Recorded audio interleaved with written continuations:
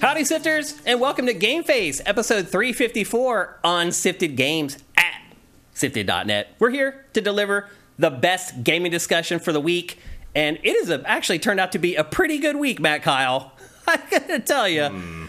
Well, when we left here last week, I was like, what am I even going to play for the next week? And then there was like too much to play, and it was a mad scramble getting here on time today to do this show. I literally showed up just in the nick of time to get everything set up, but here we are for GameFace 354. How has your week been? It's pretty good. A little busy. Yeah? I didn't really get to play a whole lot, including Baldur's Gate. Oh, you didn't? Have you played more of it? I played it the night we did the show, and that's the last time I played it. Oh, okay. I actually did play a lot more, and we are going to discuss Baldur's Gate 3 one last time today on the show, because I've played another 10 hours of it or something like that. I've actually played a ton of games this week. For whatever reason, it just worked out that way. Again, and part of it, too, is like you and I both played a game that we had review code for, but it's an online game, and it was hard to get games. Well, and so played. Right, yeah. I played the lobby. That's about it. Yeah, and that sucked up a lot of time just sitting around waiting. Yeah. And but anyway, I think we have a great episode for you guys today. In fact, for once, for the first time in like probably 2 months, the housekeeping is a very short section of today's show. We actually have topics and games to discuss on this week's episode, which is pretty exciting. I'm pretty much just continually opening doors on my Starfield advent calendar. So. We're getting there. 2 weeks. Yeah, I just reached out to Bethesda yesterday about review code, and hopefully they can get that to me a little bit early. I'm hoping. One thing I will say about Bethesda is that it is allowed to stay the same. So it operates autonomously from Microsoft. Yeah. So all of Microsoft stuff does that for the most part. Yeah. So all my PR contacts that I have at Bethesda that I've built throughout the years, they're still there. And they're still like, oh, yeah, we're the ones handing out the code and stuff. So it's good for us because we have great relationships with Bethesda as a PR department. And it's good for you guys, too, because that means we got to discuss the game in a timely manner instead of having to wait. And I'm hoping that's the case. Will you assure them if they give you an extra code for me, I will still buy the game? Oh, yeah. I don't think that's a problem. I still got that collector's edition coming. Yeah. Me. There will be a watch on this show eventually. I mean, Matt, let's be honest. Smart PR people don't look at it like, I'm not going to give this code to you, because then you won't buy it. That's not what they're thinking. Right. Smart PR people. Right. Smart PR people are like... We don't have that problem with Bethesda, but there's a lot of... I've heard that excuse a couple of times. Well, smart PR people do their homework, and if they do the homework on Sifted, they see in our comments direct effect of them giving us review code, because in almost every episode, you see someone in our comments who says, I'm buying this because you guys said to buy it. Almost every episode, either on Sifted.net or on YouTube, at least one person says, I'm buying this because you guys told me to buy it. And that's what smart PR people look for.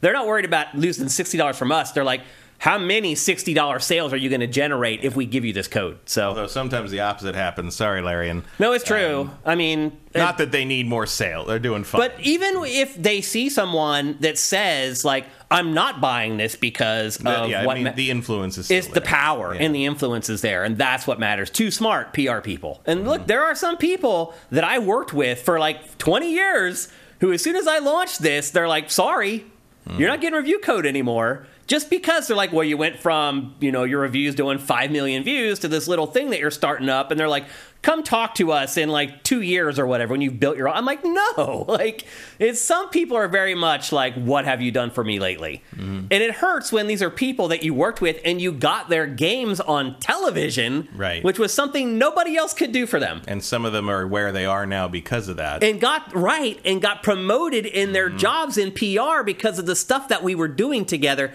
That's when it hurts. But that's life. That's how business works sometimes. But again, the smart PR people work with Sifted. So it's been a crazy week for me trying to get through all this stuff. You're going to see it here on the show. We did have a topic on last week's show that didn't make it, and we're going to put that in here today. So we are tight as far as runtime today for today's show.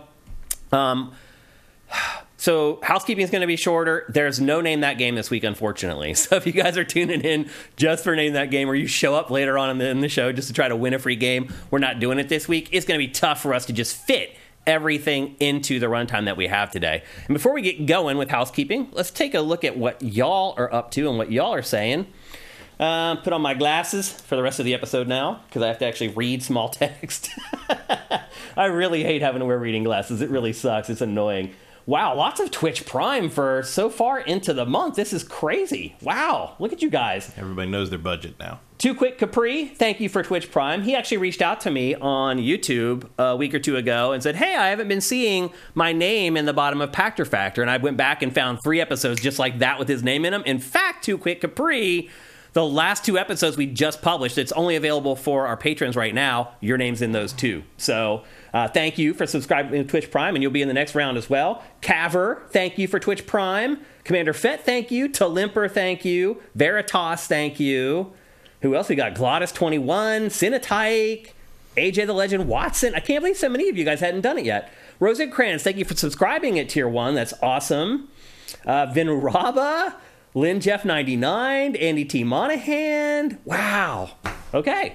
Lots of Twitch Prime today. I'm surprised. Actually, I want to mention, before we move on, that we just got our payout for Twitch Prime yesterday, and it was $100 more than the month before. So I had mentioned on the show, I'd ask you guys, like, hey, some of you guys have stopped doing it. Can you start doing it again? You did. So thank you very much. And actually, I'm going to give you a round of applause for that. I'm telling you, what you guys do makes a difference to us. I know there are other Patreons where you just throw your $4 or $5 into this hole with like $100,000 and no one there knows who you are. No one appreciates you. It's all different here. We appreciate literally, I know almost every one of our patrons by name. It's crazy. I definitely know every single person who contributes at the $30 or more tier. I know every single one of your names, every one of you. So thank you guys. It made a difference. Got a payout yesterday, $100 more. Let's keep it rolling. It literally takes 3 seconds to subscribe with Twitch Prime. It's 3 seconds. It's really frustrating to think that people won't do that for us, Matt, to take 3 seconds to subscribe and give us free money. Like, come on, man. I don't get it. I don't understand. Like, I get it if you didn't like the show or you hated us. That part I get. If you like the show and you're enjoying it, it takes 3 seconds, and it can make a world of difference for us. I'm sure some people already subscribe to something else. Or Maybe. You only get one shot with Twitch Prime. And look, I'll be honest with you. If you have decided that you'd rather give your Twitch Prime to somebody else for the month, totally get it. That's totally fine. Like, I'm not going to sit here and argue and say, we're better and we should get it. Like, I'm not going to say that. But there are a lot of people, I think, who are just not doing it at all. They just fell off and stopped doing it. And we saw the results of it this month. It should be easier. Yes. It should be. It should be. It can be, depending on which app you're using, but well, the biggest problem is that it doesn't work on the app. Right. You have to use a desktop to subscribe. And that's the dumbest. That's the dumbest thing of it all. And that is one thing. Like, if you've gone on your app, you're like, I can't figure out how to do, how Shane... It's because you can't do it on the app. You have to do it on a desktop, or you can use the web browser on your phone to go to Twitch instead of using the Twitch app. But otherwise, yeah, you can only use it on desktop, which is annoying and stupid. And there's a lot of stuff about the Twitch Prime program that is annoying and stupid. But anyway, it does help us ultimately. So thank you guys. Thanks to everybody who had not done it for a while and did it last month, because it showed up in our pay and we really appreciate it. To avoid the 30% App Store cut, says Mike's Q. That makes sense. To do what? To not allow it on the app. So you're not getting the App Store. So Apple doesn't take the 30% of the money. Yeah. Because the whole thing is absurd, because you have the company handing itself the money. It's like Amazon owns Twitch, and it's giving Twitch the money. It's like, what is going on? It's so weird. But anyway, it is a huge help. Thanks to everybody who's doing it. Thanks to everybody who helped us out last month instead of maybe some other streamer. We really appreciate it. And with that, I think it's time to get to housekeeping. Like I said, we have a big episode today, so we can't spend too much time on the early part of the show. Thanks again to everybody. Gohan Rage, I see you got in there at the last minute. Thank you for Twitch Prime. Let's get to housekeeping. The first smaller story from this week maybe isn't that small of a story, but I just don't think we're going to talk about it very long. And that is that a new version of PlayStation 5 appeared on Twitter this week. And now I have photos of it I'm going to share with you right now. This came from Twitter account. Well, it's not Twitter now. It's called X or whatever the hell it is. It's Twitter. Exactly. At BWE_dev. So I'm assuming this guy is a developer of some kind, but he claims that he got his hands on the next revision of the PlayStation 5. Now, he was calling it the PlayStation 5 Slim. But after people actually started looking at these images a little more closely, people have decided that this is actually the updated PlayStation 5, where if you want a disc drive, you have to buy a disc drive separately and attach it to the console. I should explain why that looks so terrible. Yeah. Well, here's the other thing too, and this made me think that it wasn't legit. Was that the way he holds it and handles it? There's nothing inside it. It's just a shell. It's just a shell, yeah. But he explains, yes, it is just a shell. I knew it was just a shell all along. It does have like the plastic protective coating on it, like electronics get. What do you think, Matt? Do you think this is legit, or you think this is just somebody 3D printing a fake? I think if you were going to 3D print a fake, you'd make something that looks more interesting. Yeah. I think this is boring enough to be real. I think so too. I mean, I'd say probably 60% real. I'd go that far. But how about the split shell? What do you think about that? I don't know. Yeah. I don't care. I'm not going to buy one unless it's more powerful. And even then, I don't know. Yeah. It looks like from what they were saying, how there's that indent on the top, that's where the disc drive would sit if you installed the disc drive into it. I don't know. Isn't the disc drive the big giant thing on the side? I don't think so. I don't think it is. I think it's a split just like on the other side. It's just carrying the motif over from the front, I think. I don't know. But I went and read all the replies from this guy when people were questioning him whether it was legit or not. It satisfied me enough to show this on GameFace and say I think it's 60% real. I don't know. It does look a little smaller. I really don't care about some revision of the PlayStation 5 unless it's a massive boot as a Pro more than a slim kind of thing. Yeah. And until Sony actually says something about it, whatever. The only thing that really matters with this is the detachable disc drive and the idea that knew about. And the idea that it could be cheaper, that they could drop the price for it. But other than that, you're pretty right.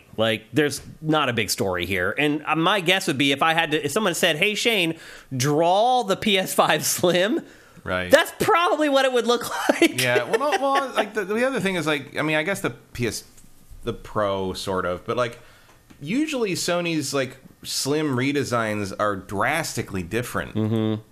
You really want people to be able to tell the difference when they look at the box on the shelf, and this is way too close to the original, unless you intend to literally replace the original with this model, which I guess is possible. Which they probably would, yeah. But I don't know. Then you do want it to kind of look similar. Yeah, it just doesn't seem like much of a change. It really doesn't. I mean, if this is a 3D printed fake, they went so far as to screen print the stuff on the bottom of the console. That's definitely going the extra step that a lot of people wouldn't go. Yeah, I don't know. And who knows?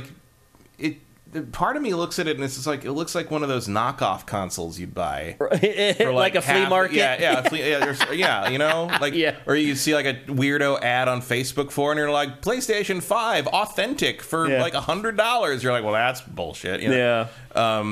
I don't know. And again, it really it's such a weird thing to care about. You know? It's just this might be the shell of a thing that you most of you don't even probably want to buy. It's who cares?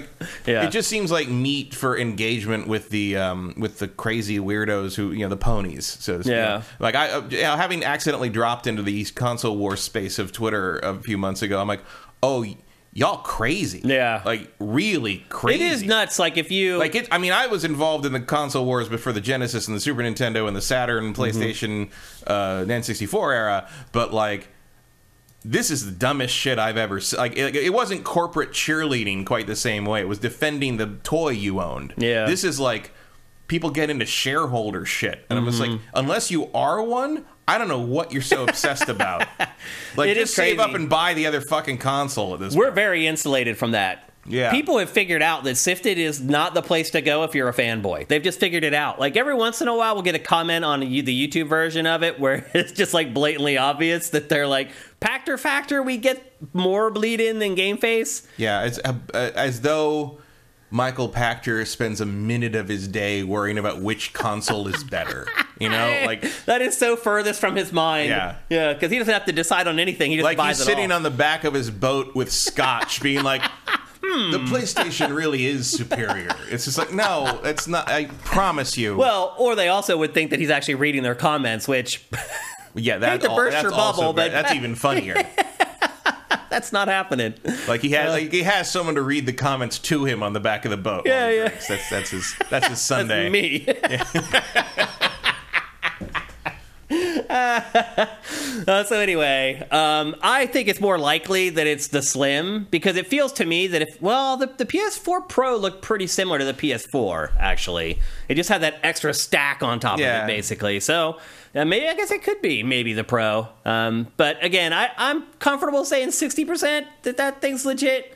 I'll say one thing: if this guy is faking, he's gonna have a lot of egg on his face. But it'll already, a lot of the, I don't know if he's subscribed on Twitter or whatever, but a lot of the stuff is like when you're posting bait on Twitter now is because you have the subscribe feature and you get money for engagement. Right. Like that's a big thing on the right wing now. It's like post really crazy shit and so you get lots farm of engagement, because every time someone looks at your post, it clicks over. You get like an eighth of a penny or whatever. Yeah, but there's people that make thousands of dollars doing it. Well, yeah, if you have a million followers or whatever. So yeah, some of that's one of the new grifts. Is that so? I definitely see someone like just crap post all day, mocking up a fake PlayStation Slim to try to get into that payout bracket. Yeah, I can see that. Assuming Elon's actually sending anybody any real money in the first place.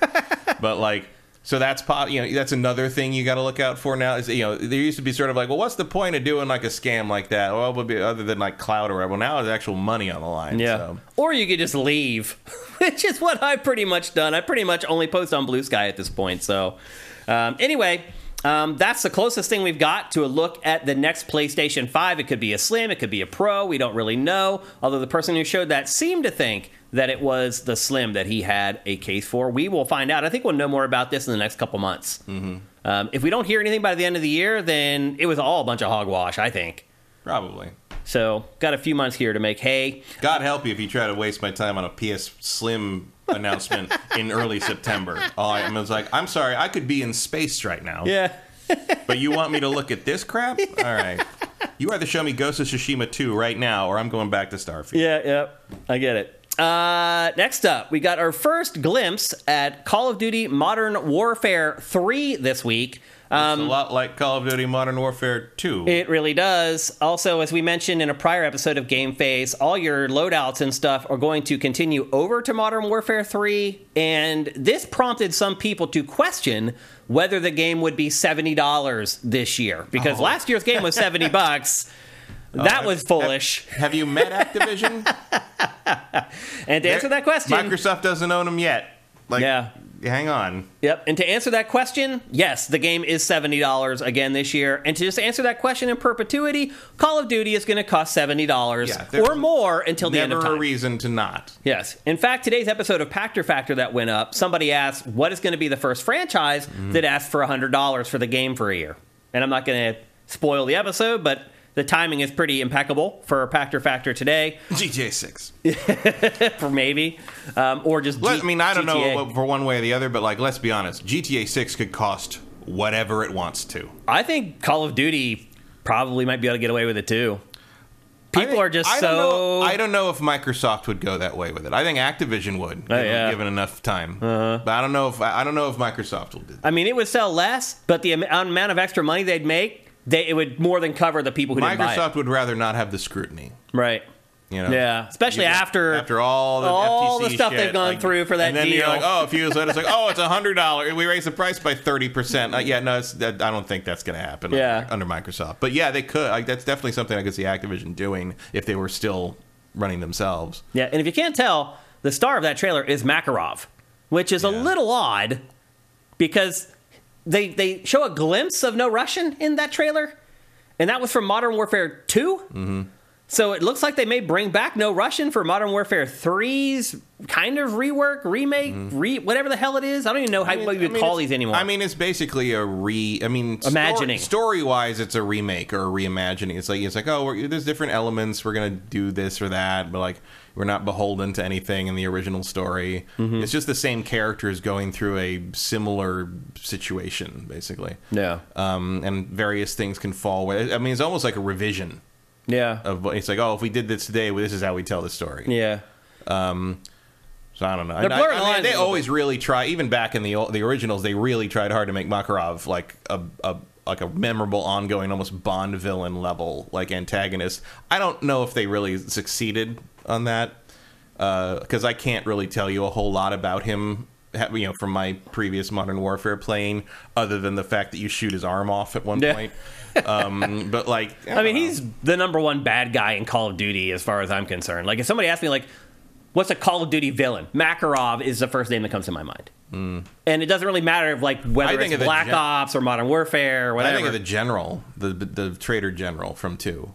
But you can't remember his name. No, but I also would never remember Makarov's name unless you just said it. Fair enough. So I would remember the Russian guy whose arm you shoot off, and the general who turns out to be behind all of it. Yeah. But like, I don't know. Yep. So anyway, the full... Oh, and Kit Harington.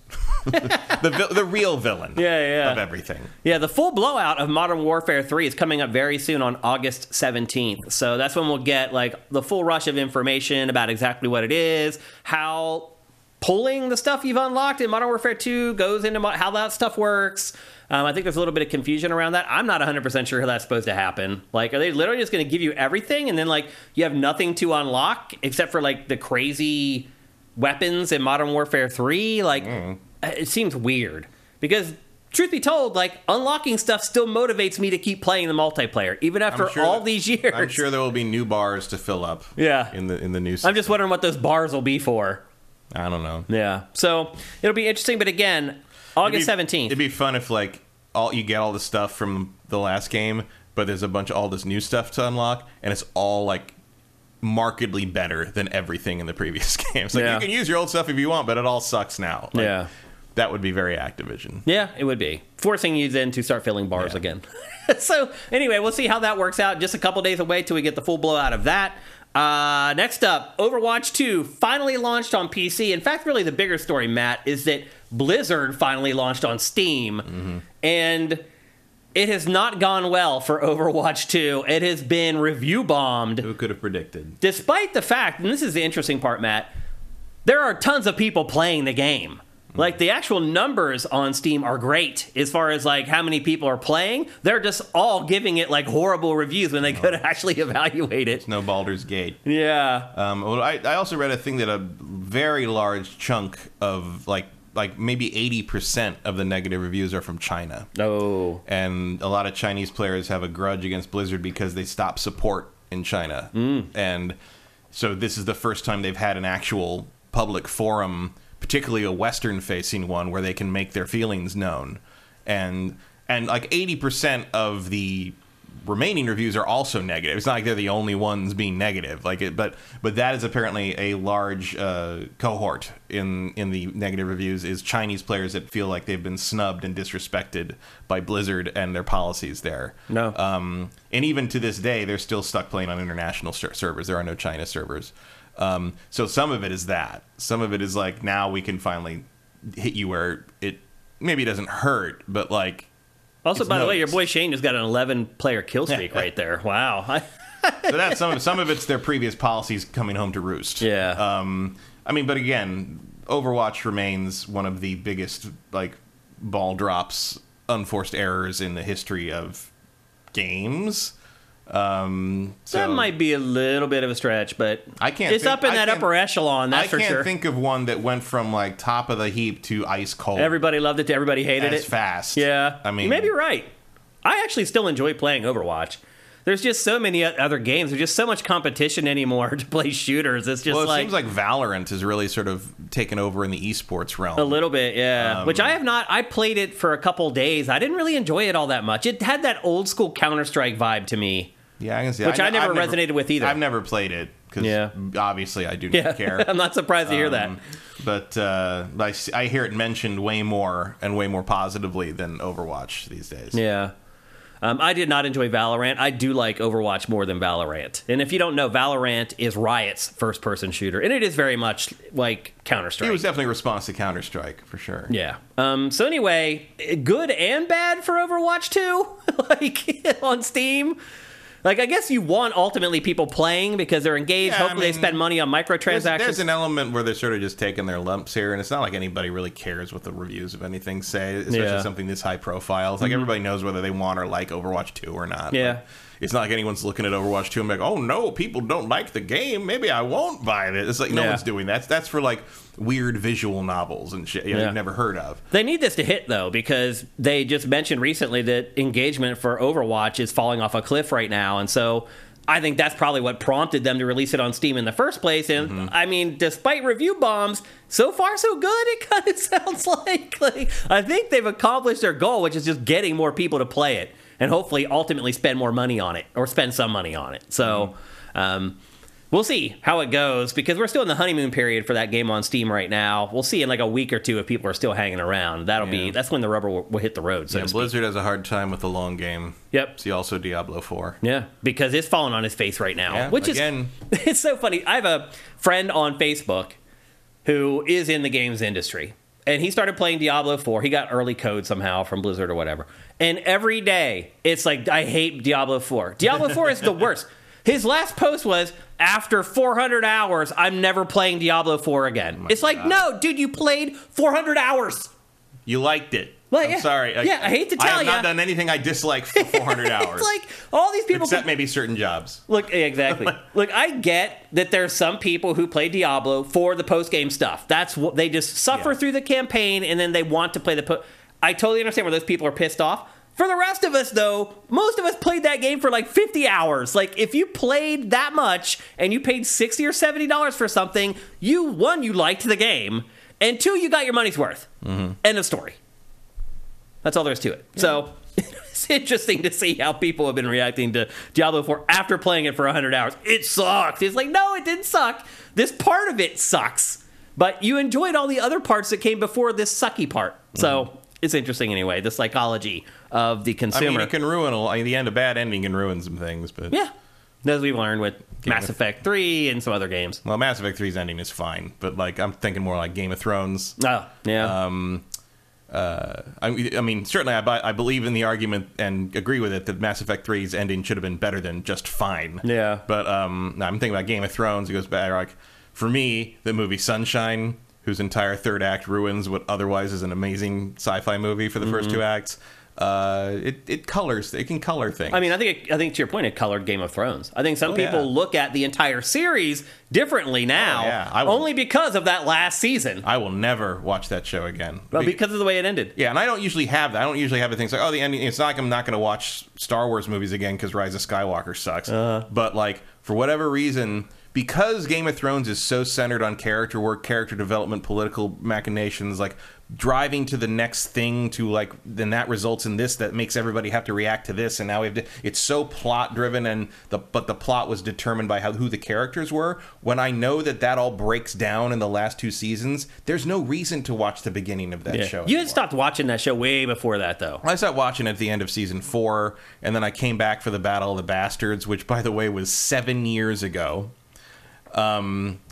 And I kind of more or less stuck with it through season 7 and then season 8. And season 7 was sort of like, oh, this isn't very good, but maybe if they can stick the landing, it'll be okay. To stick around. They did not stick the landing. They just stuck King's Landing, am I right? But like, it's just I'm like, if Martin ever brings those books out, I'll read them to see his take on it, because I'm sure it's better. And they were just working. If he ever brings those books out, well, that's the thing. It's like, look, man, I know people. I'm really starting to wonder. I know people get mad at him, but I'm like, dude, if I'd been writing that fantasy crap my whole life, and finally I was rich and famous and could do whatever I wanted, and I was like in my 60s or whatever he is, like I wouldn't sit down and bust my ass to write 2 more books for these assholes just going to yell at me on the internet for the rest of my life. Yeah. Like, you know what I do? I would write those books, put them in a fucking vault. Wait for me to die. Then publish them with a little note. Now I don't have to listen to you fuckers. And like, that's it. I'm just done. Like the forward, that's all it is. That's all it is. Like, I didn't want to deal with the bullshit. Now I don't have to. Yeah. Here's your fucking books, dickheads. Like, that would be exactly what I do. Yep. Okay, more housekeeping for this week's episode. Baldur's Gate 3 is now the best rated game ever. Yep. What do you think about that?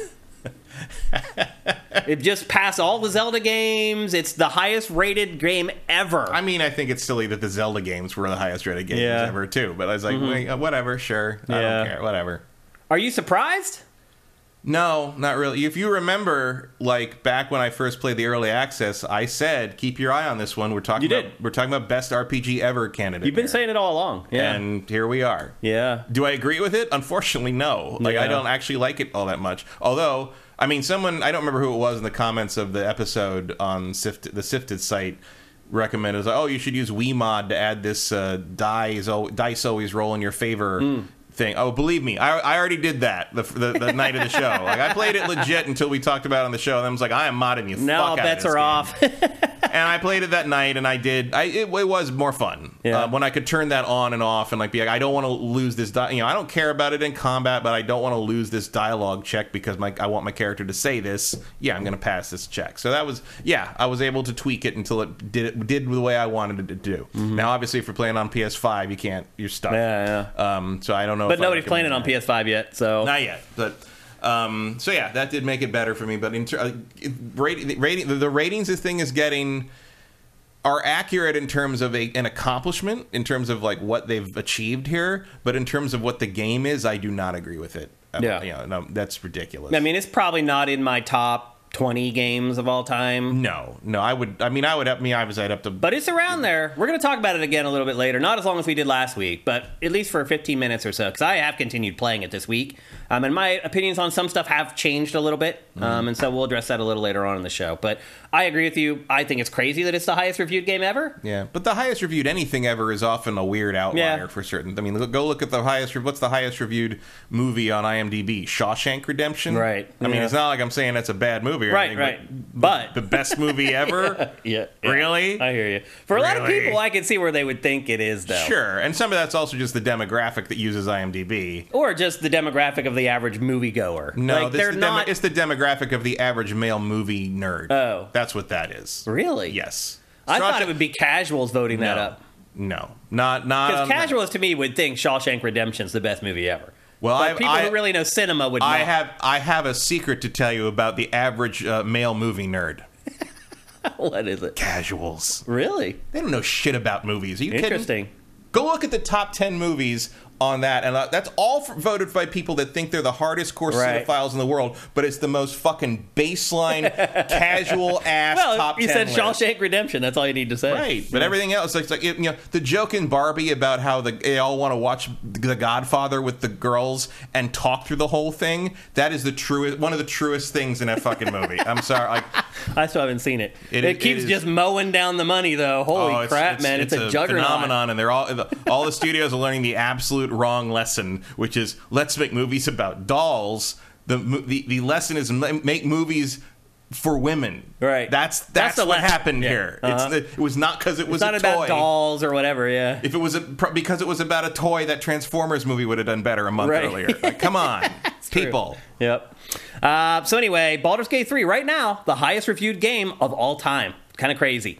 It seems like we talk about Assassin's Creed Mirage in the housekeeping every single week. Maybe that's to Ubisoft's credit that it manages to keep it in the headlines. The Ubisoft secret. Yeah. The headline for it this week What else are they talking about? Yeah, exactly. Well, the big headline for Assassin's Creed Mirage this week is that they have moved up the release date by a week. This is the second game in like the last month to move its release date up. Yeah, but the first one was Baldur's Gate. That worked out pretty well. It sure did.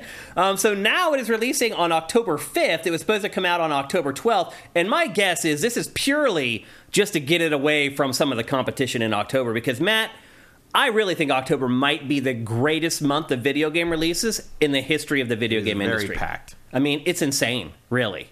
But yes, I do think it's to pull it away from the pack, and it's priced competitively as well. Yep. So I think it'll work. I think it will give it a little bit of a window before people start diving into October, but we'll see. You're right. It's not 100%, but I think it'll give it at least a chance. Yeah. I mean, $50 and ahead of the pack, you got a shot. Especially if the reviews are good. If the reviews aren't good, though, you're in deep doo-doo. If the social media buzz on it is solid, I think you'll get a lot of impulse buys or people like that were turned off by the Ancient Trilogy that are like willing to jump back into a more classic version. Mm-hmm. And then if they don't like it after that, it doesn't matter. They already got their money. Yeah, that's true. So anyway, Assassin's Creed Mirage now releasing October 5th instead of October 12th, so remember that. And then our final story, I told you housekeeping was shorter this week. Our final story for housekeeping is that Rockstar has bought popular modders that it once went after and sued for modding its games, it bought them. What does that tell you about Grand Theft Auto 6? It tells me that it's an abusive relationship. I mean, hiring the modders makes a lot of sense. I always thought that Nintendo should have done that with the people that remade Metroid 2. Because guess what? They're making better Metroidvanias than you are. Yeah, it's true. I didn't realize how true that was until I played Metroid Dread.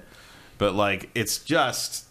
Sure. I mean, if you find people that can really handle your tech that well, why not? Maybe don't sue them first. But, like... It makes sense. But what do you think this means for the... Because, look, Rockstar did this for a strategic reason. It feels it needs these great modders as a part of its company, officially. I think purely because they can work with their tech very well.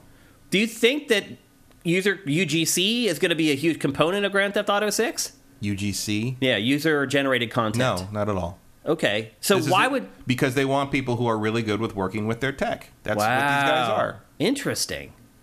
But because I'm sure... I'm just wondering what they would do. They're not better than their programmers, obviously, who are building the games. They might be as good, and that's another group of people that can do stuff that maybe makes GTA 6 Online a tempting resubscribe at some point.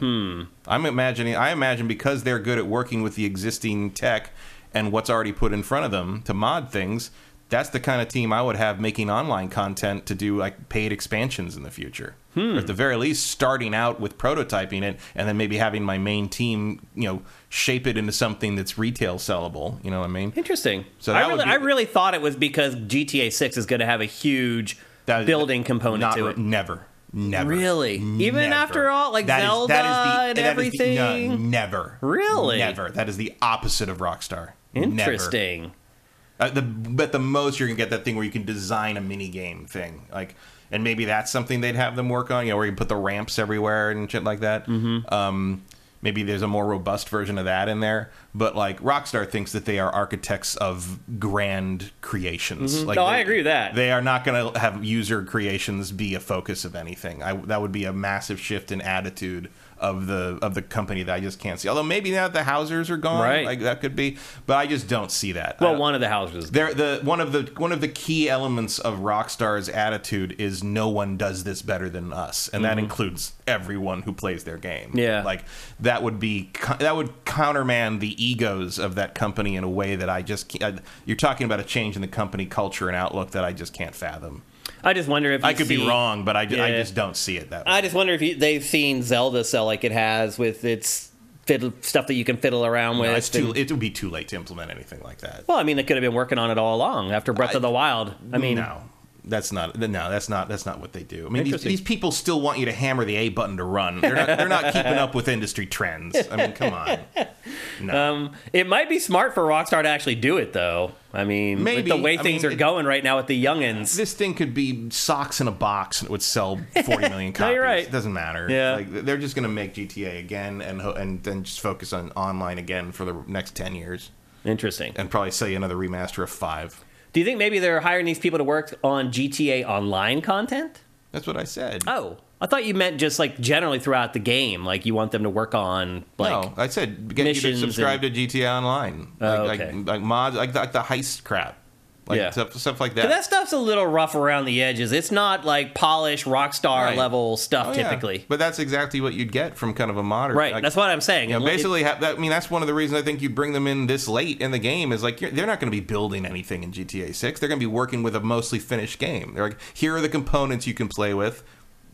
What would you want to do with it? Well, how do you mix this jigsaw puzzle up and make something new out of it with maybe a few new additions we can throw in? Yeah, like that. I mean, I would see them as doing stuff like the heist, like updates kind of thing. Yeah, interesting. Nevertheless, it is an about turn by Rockstar. I mean, to go from suing these, literally, they sued these people. Not a thing that happens. And then years later, they buy them. I mean, that just is very out of the ordinary. So.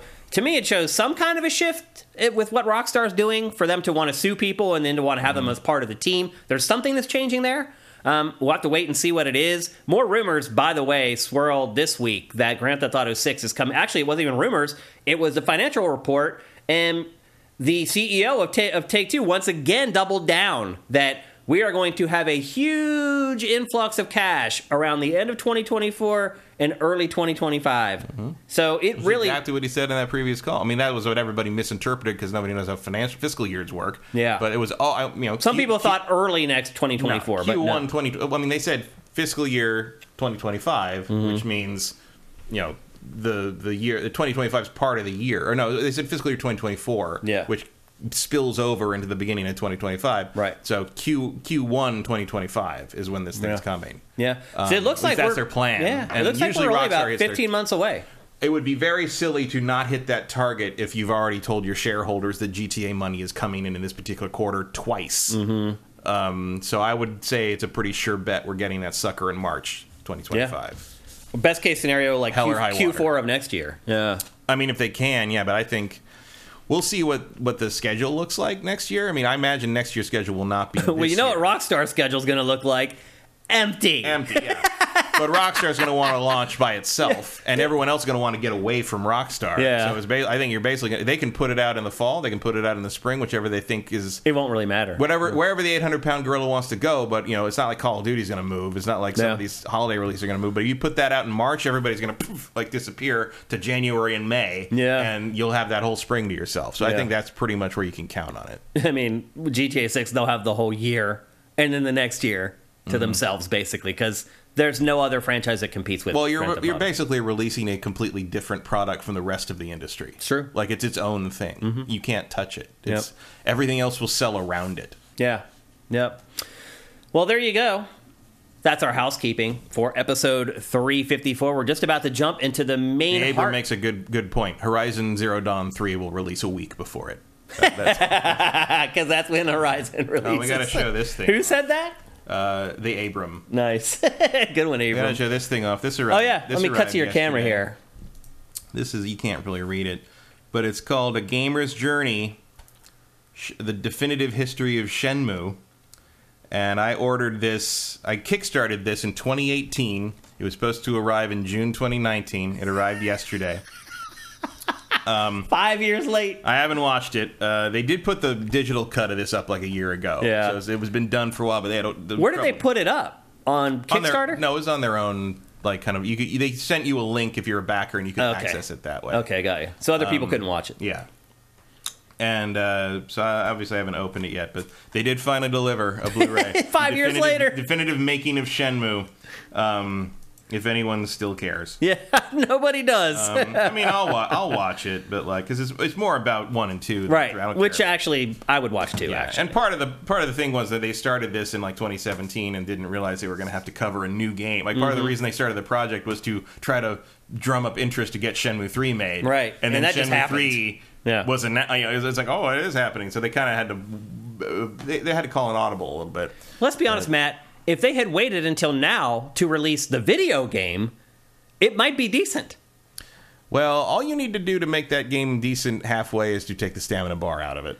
I don't know if that would make it decent. Well, I don't know, because I couldn't play more of it because the stamina bar is so annoying. I quit after like an hour and a half because like that sucks. Yeah. That's one of the biggest disappointments. That is one of the dumbest game mechanics I have ever seen in my entire life. Whole game is one of the biggest disappointments for me from the last like 20 years. Oh, for sure, absolutely. Yeah. I mean, that's Arkham Knight level disappointment. For me. Yeah. I always say that Arkham Knight's the most disappointing game of that generation.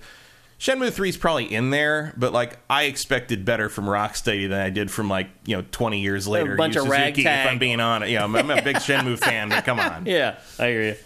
Yep. Okay, well, that's it actually now for housekeeping. And it's time to move on to the bulk of the show. And we have a big bulk of the show today to get to. But before that, here's a word from our awesome sponsor, LS Cream. LS Cream is a fine cream liqueur created by fellow gamer and sifter Stevens Charles. It's inspired by an ancestral recipe from Haiti called Cray Mass, and a double gold winner for its original taste at the New York Wine and Spirit International Competition. LS Cream can be enjoyed on the rocks or as a mixer for drinks with its rich blend of fresh cream and neutral grain spirits with notes of coconut, vanilla, cinnamon, and nutmeg. It's great in coffee or to make espresso martinis, To learn more, discover amazing drink recipes, or to track down your own bottle using a handy store locator, head to creamls.com/sifted. That's creamls.com/sifted. That's right, sifters. Go to creamls.com/sifted, SIFTD. Make sure you use that URL when you go to check out LS Cream. That website is awesome. I've said it before. I'll say it a million times. It's a really cool website. You can get a lot out of it. In fact, I don't think I had ever even visited a liquor's website before. Seriously. It's like, I know I like Grey Goose. And if I can't afford Grey Goose at the time, then I'll get Stoli or Tito's. What are you up to, Jim Beam? Right. I'm going to catch up. But LS Cream's website is awesome. There's all these awesome recipes. All the stuff that you see in that ad, you can learn how to make that stuff on their website, and it is worth it. I mean, the flavor of LS Cream, what it imparts into those drinks, awesome stuff. So once again, go to creamls.com/sifted, buy a bottle or 10. There are store locators there. There's a place where you can go and buy stuff online. Everything you need for the LS Cream experience can be found at creamls.com/sifted. And with that, it's time for GameFace proper. We're going to kick things off with, and I realize this is a little bit of a letdown after the game that released last week, but the biggest game release of this week, which is a game called Atlas Fallen. Matt, it is so unfortunate that this game is releasing. If there was a game that needed to have its release date moved, this is probably one of them. Although my guess is... Where else do you go unless you move next year? I mean, you probably could have moved into September. There's a couple windows in there. But I don't think anybody really knew just how big Baldur's Gate 3 was going to be. And to be fair, these are entirely different games. They're both RPGs. However, Atlas Fallen is an action RPG. And Matt, I will say this. Atlas Fallen is a jank-ass action RPG. It's... I really thought about this one because there was, obviously Baldur's Gate, but there wasn't anything else to look at directly other than Quake 2. And that was already Game Pass. So I looked at this and I watched some videos and I read. It just seemed too proto spiders to me. Yeah, it's there. The videos of it look so floaty. So this is developed by Deck 13, the Surge people, right? Yep. And to me, they are kind of the next spiders because this game shows a lot of promise in some areas and a lack of budget in a lot of other areas. So you're seeing the opening cinematic right now. Surge 2 kind of nailed it most, but I know the scope of Surge 2 wasn't this. Yeah. They're trying a bigger thing here. Yeah. Well, the game itself, what you actually play, does feel like a big epic experience. However, the production values there are corners cut. So you know what that reminds me of in a weird way? Do you remember the game Sacrifice? Matt, I'm just gonna shiny game? I do, yes. Matt, I'm just gonna tell you, what does that remind you of right there? Avatar, yeah. This game will remind you of 10 different... So look at the lower third there. Prince of Dune, right. Prince of Persia, Dune, Avatar. This game takes things from every kind of big sci-fi property that you can imagine. So it is very derivative, but still weird somehow all on its own. Mm-hmm.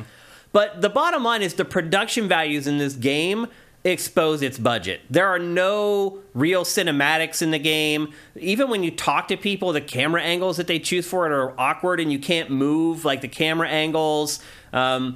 So the storytelling in this is very, as far as the vehicles that they use to tell the story, is very rudimentary. But the gameplay and actually how the game plays, it's actually kind of on par with most action RPGs.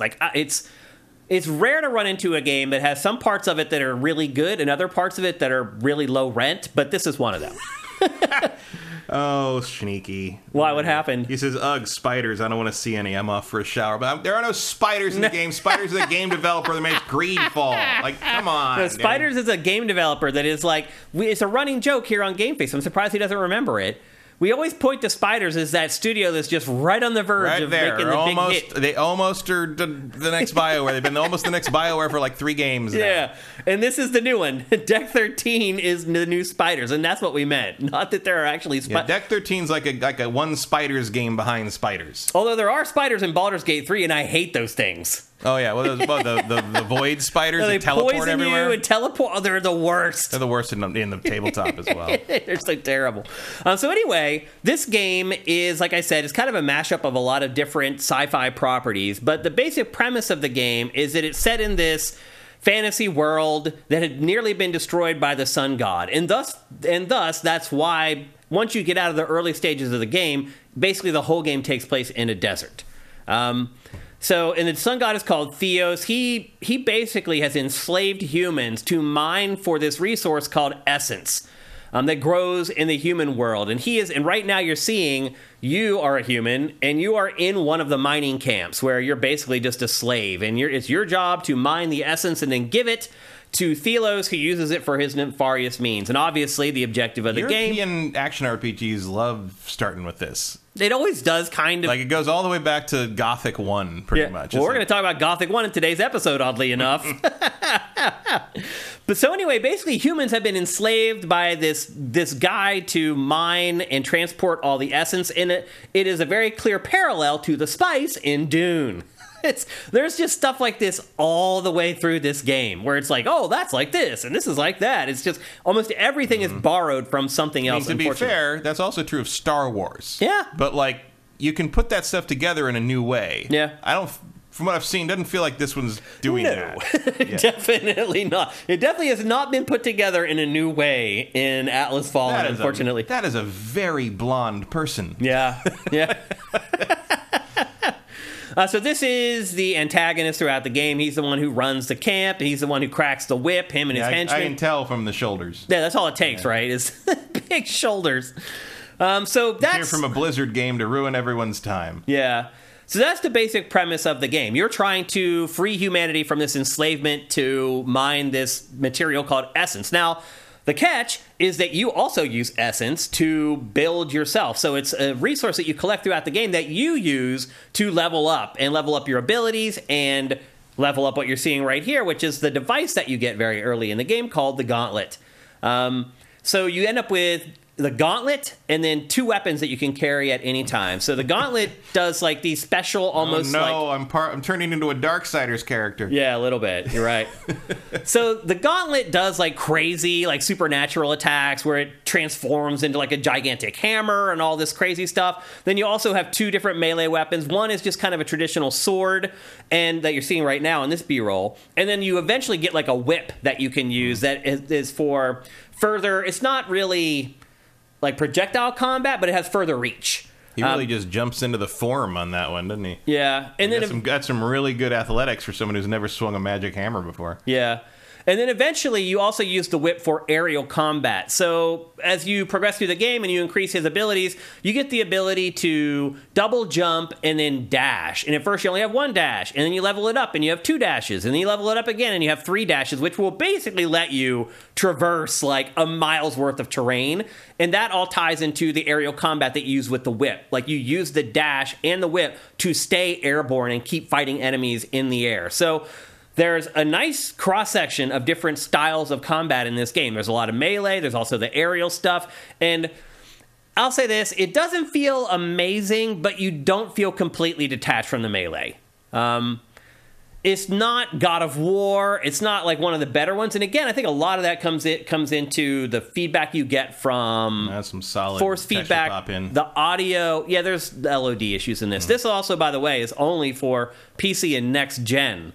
So there's really not much of an excuse for there to be things like draw in and LOD and stuff like that. It's like that's the only systems that could run this with this low optimization. Right. Pretty much. That's exactly it, Matt. That's exactly where I mean, the publisher makes you put it out when you put it out, but like they're clearly not done here. Yeah. So this game is an open world action RPG, although the open world is kind of split into 5 different biomes. Now, I did say that most of the game is set in the desert, and that is true, but there are some verdant biomes that you get to like venture into. It's not all just tan and brown. And there are so like Dark Souls. This is UE5, huh? Okay. Yeah, this is Unreal Engine 5. Wow. Yep. It's the worst looking Unreal Engine 5 game I've ever seen. Well, there's only been 2, so. Really? Fortnite, if you count it. Really? There's only 2? This is the first Unreal Engine 5 game released. Really? Yeah. I thought for sure there were others. Nope. Dang. Unreal Engine 5 has not hit the market. Well, this is not an auspicious start for Unreal Engine 5. Well, I mean, I think this is more down to who's making it than... Yeah. So the world is open world, and you have... Remnant 2. Yeah, Remnant 2 was Unreal 5. Again, I don't think we're seeing the full extent of the engine on these two games. Definitely not. What was I getting at? Also, it's an open world game, and you can go anywhere, and there are these things called anvils that are located all around the world, and they're basically the fast travel points, but they also kind of act like the bonfires from Dark Souls. You can do a ton of different stuff at the anvils. You can upgrade the gauntlet, you can upgrade your armor, and armor in this, you don't buy separate pieces, it's just all one outfit. So you get a whole outfit, and you can level up that outfit until you get another one, then you can start leveling up that whole outfit. You don't have, like, separate pieces, like a helm and a chest piece and all that kind of stuff. They kind of simplify that part of it. Then you can also... Surf Spider notes the Layers of Fear remakes were also Unreal Engine 5. Actually, that's right. Yeah, so there was a few. Yeah, but not many. We're still not really warming up to the full potential of the engine quite yet. Definitely not. And you can also upgrade the momentum gauge. And momentum is a really important part of this game because while the melee doesn't feel as good as a game like God of War, it actually is deeper than games like God of War. So I already talked about how you have the aerial stuff, you have the melee stuff on the ground, but another big component of this is momentum. If you can keep doling out damage without taking any damage, it starts unlocking these abilities that you can use. So you're almost like in combat in this, you're like a snowball rolling downhill. The better you are at combat. Roll for that comment. Yeah. The better you are at combat, the more potent your attacks become. Mm-hmm. So you're incentivized to play a little defensively and be smart. And it's not that it's hard like Dark Souls where you get hit twice and you die. It's that you just don't want to get hit at all because, you become this snowball, this unstoppable like creature that they can't stop. So I hope your hitboxes are pristine if that's the engine, that's the system you're putting in place. I bet they're not. So the enemy hitboxes are okay. However, your hitboxes though, that's the problem for that. Like whether you're landing your strikes or not? No, whether you're getting hit properly or not. No, they're pretty accurate. Like I think that part's good. But the problem is like the hitboxes in the terrain are not 100%. And again, that's a lack of a budget. You just didn't have enough people to go through and scour the entire world to make sure, like, all the time in this game, you're, like, sinking up to your knees or up to your hips in the geometry. Like, your character will just go below the geometry, and it's not snow, and it's not sand. It's, like, solid ground, and your character will sink down into the ground. That happens all the time in this game. Again, kind of shows off that it doesn't have the biggest budget. So yeah, the combat is deep, but it does feel a little bit disconnected. But again, it shows that like with a little bit of tweaks, like you could get it to a good place where the combat in this would be really good. Now you're seeing one of the other abilities you get the ability to raise stuff up out of the ground. And a lot of the times, like the anvils that you can use to save and fast travel and level up, they're not above ground. You have to find like these sparkling things coming up from the ground, and then you use your raise ability to raise it up out of the ground. The same thing happens for chests. The same thing happens like what you just saw right there for like platforms that you need to help platforming. Platforming is a big part of this game, by the way. Intense 3D platforming, a la like Tears of the Kingdom, like where you're like jumping like 300 yards across these huge gaps. Like that's the type of platforming that's in this game. Also, there's a lot of adventuring to be done because the waypoints in this game, they're good like 60% of the time. The other 40%, they just give you a generally vague idea of where you're supposed to go. And then you have to figure out like the level design, like how to get there. And that to me became really frustrating. In fact, that is what ultimately stopped me playing, was I got to a point where I knew what I needed to do. I could not figure out how to get to the waypoint, and I quit. So I've played this around, I don't know, probably 12 hours, something like that. And I'll be honest with you, it feels like it's kind of starting to wrap up already. The pacing of this game I also love. So it has like all the abilities and the stuff to level up that you would expect in other RPGs that drag it out for like 60 hours. This truncates like things. So it has the same amount of stuff, but it only takes like 10 hours to unlock it instead of like 50 or 60 hours. So this game is very, very well paced. 15 to 20 hours is time to beat. There you go. You can tell. Like when you start seeing that, like, oh, I have all the abilities but 2, and I've leveled this up all the way, and I only have like 30% left on this other thing to level up. I could tell it was starting to wrap up. So this isn't one of those gigantic sprawling action RPGs where you start playing it and like you give up before you ever get to the end of it. Most people who take on this game, I think, will finish it because it is good enough to get you through that 15 to 20 hours ultimately. Let's see. What else I got to say about this? So as far as like the leveling up and stuff, you don't do all of that at the at the anvils, you can just tap like the touchpad on the PlayStation controller, and it'll bring up menus where you can do all this stuff. And so, as I said earlier, you're mining essence for this horrible god or whatever, but you also use essence yourself to level yourself up. And there's this entire crazy essence stone system where you have like 3 tiers, and you unlock these little icons. A lot of the chests that you open up in this game, you get like these little like tablets that you use to install into the essence stone system. And you can fuse them together and get crazy combinations. That system's crazy deep. In fact, all the leveling in this is almost too much. Particularly, again, because they're squeezing it all into this very short runtime for this game. It's like they're always introducing something new to you in this, which I think is good, honestly. But yeah, there's the big Essence Stone system. There's 3 tiers of that. There's 3 to 4 stones for each of the tiers. And then there's 12 Essence Stones total to unlock for each of those tiers. So, again, a lot of the adventuring that you're doing, unlocking chests and stuff, that's where you find that stuff. As I said, the armor comes in full suits, and you can upgrade the whole thing at once. The gauntlet you can also upgrade by placing Essence Stones into the gauntlet. I already talked about the main and the secondary weapons. I talked about the momentum already. The traversal, again, there's a lot of platforming in this. I found it to be mostly solid, but like there's no climbing in this. Like if you go to jump for a ledge and you just barely miss it, he'll latch onto the ledge and pull himself up. But as far as like clambering over lots of geometry, like that doesn't work. You're trying to basically double jump over everything instead of just climbing up it. I mean, I don't find clambering to be particularly engaging. So, well, you know how much I love it in Zelda Tears of the Kingdom and Breath of the Wild. But there's no stamina meter in this, so they could have put climbing in it, and it wouldn't have been quite as annoying. But they didn't. They do give you a very generous double jump to help get you over most of the geometry anyway.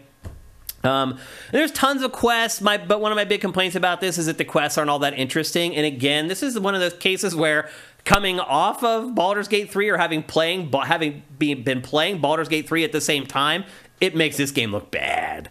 So I felt a little bit of the developers talking about how Baldur's Gate 3 is going to make their games look bad, because that was another big story this entire week, was how developers of big AAA games are complaining that they'll never be able to make a game as good as Baldur's Gate 3. If you're a little guy... just don't put dice rolls in for everything, and you've already got it from me. But. So if you're a little guy trying to make games like this, like, it's got to be frustrating, and I really saw it firsthand.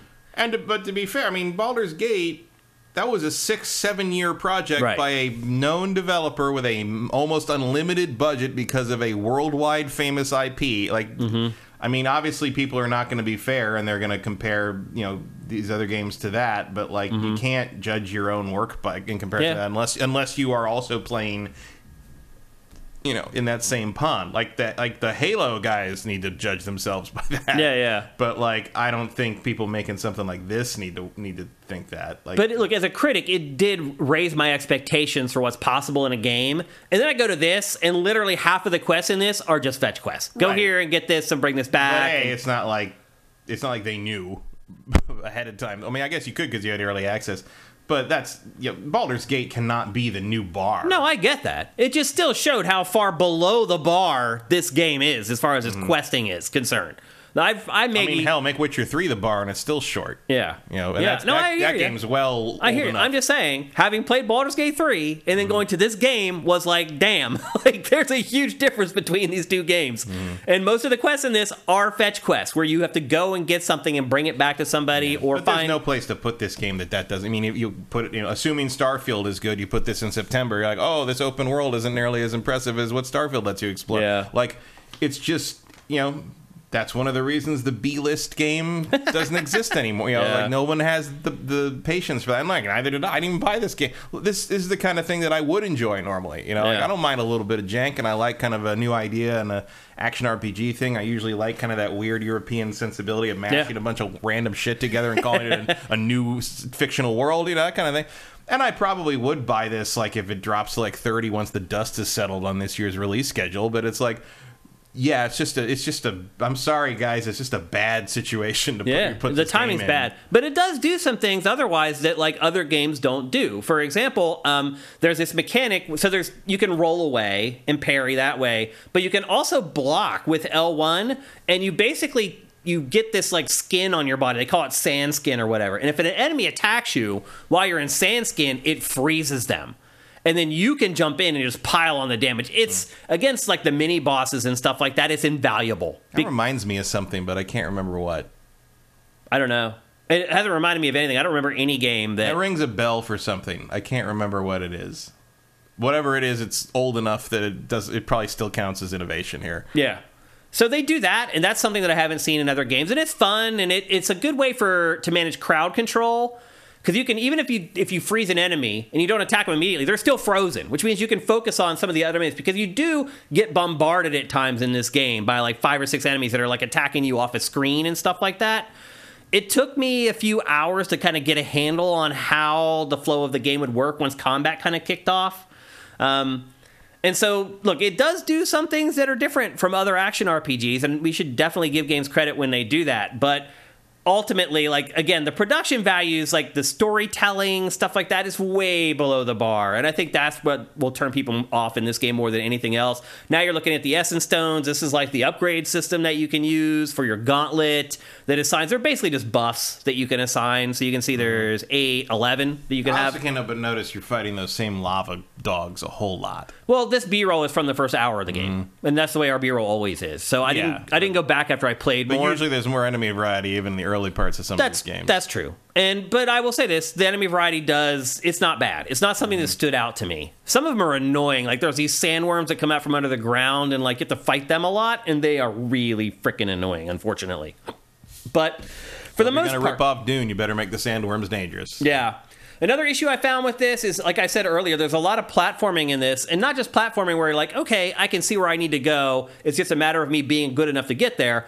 A lot of it is like, how the hell do I get there? How do I find this little like pathway on the side that gets me back in there where the waypoint is? And the camera in this is not great as far as like what you can control. It doesn't let you tip up high enough. It's almost like Baldur's Gate 3, actually, if you play with a controller.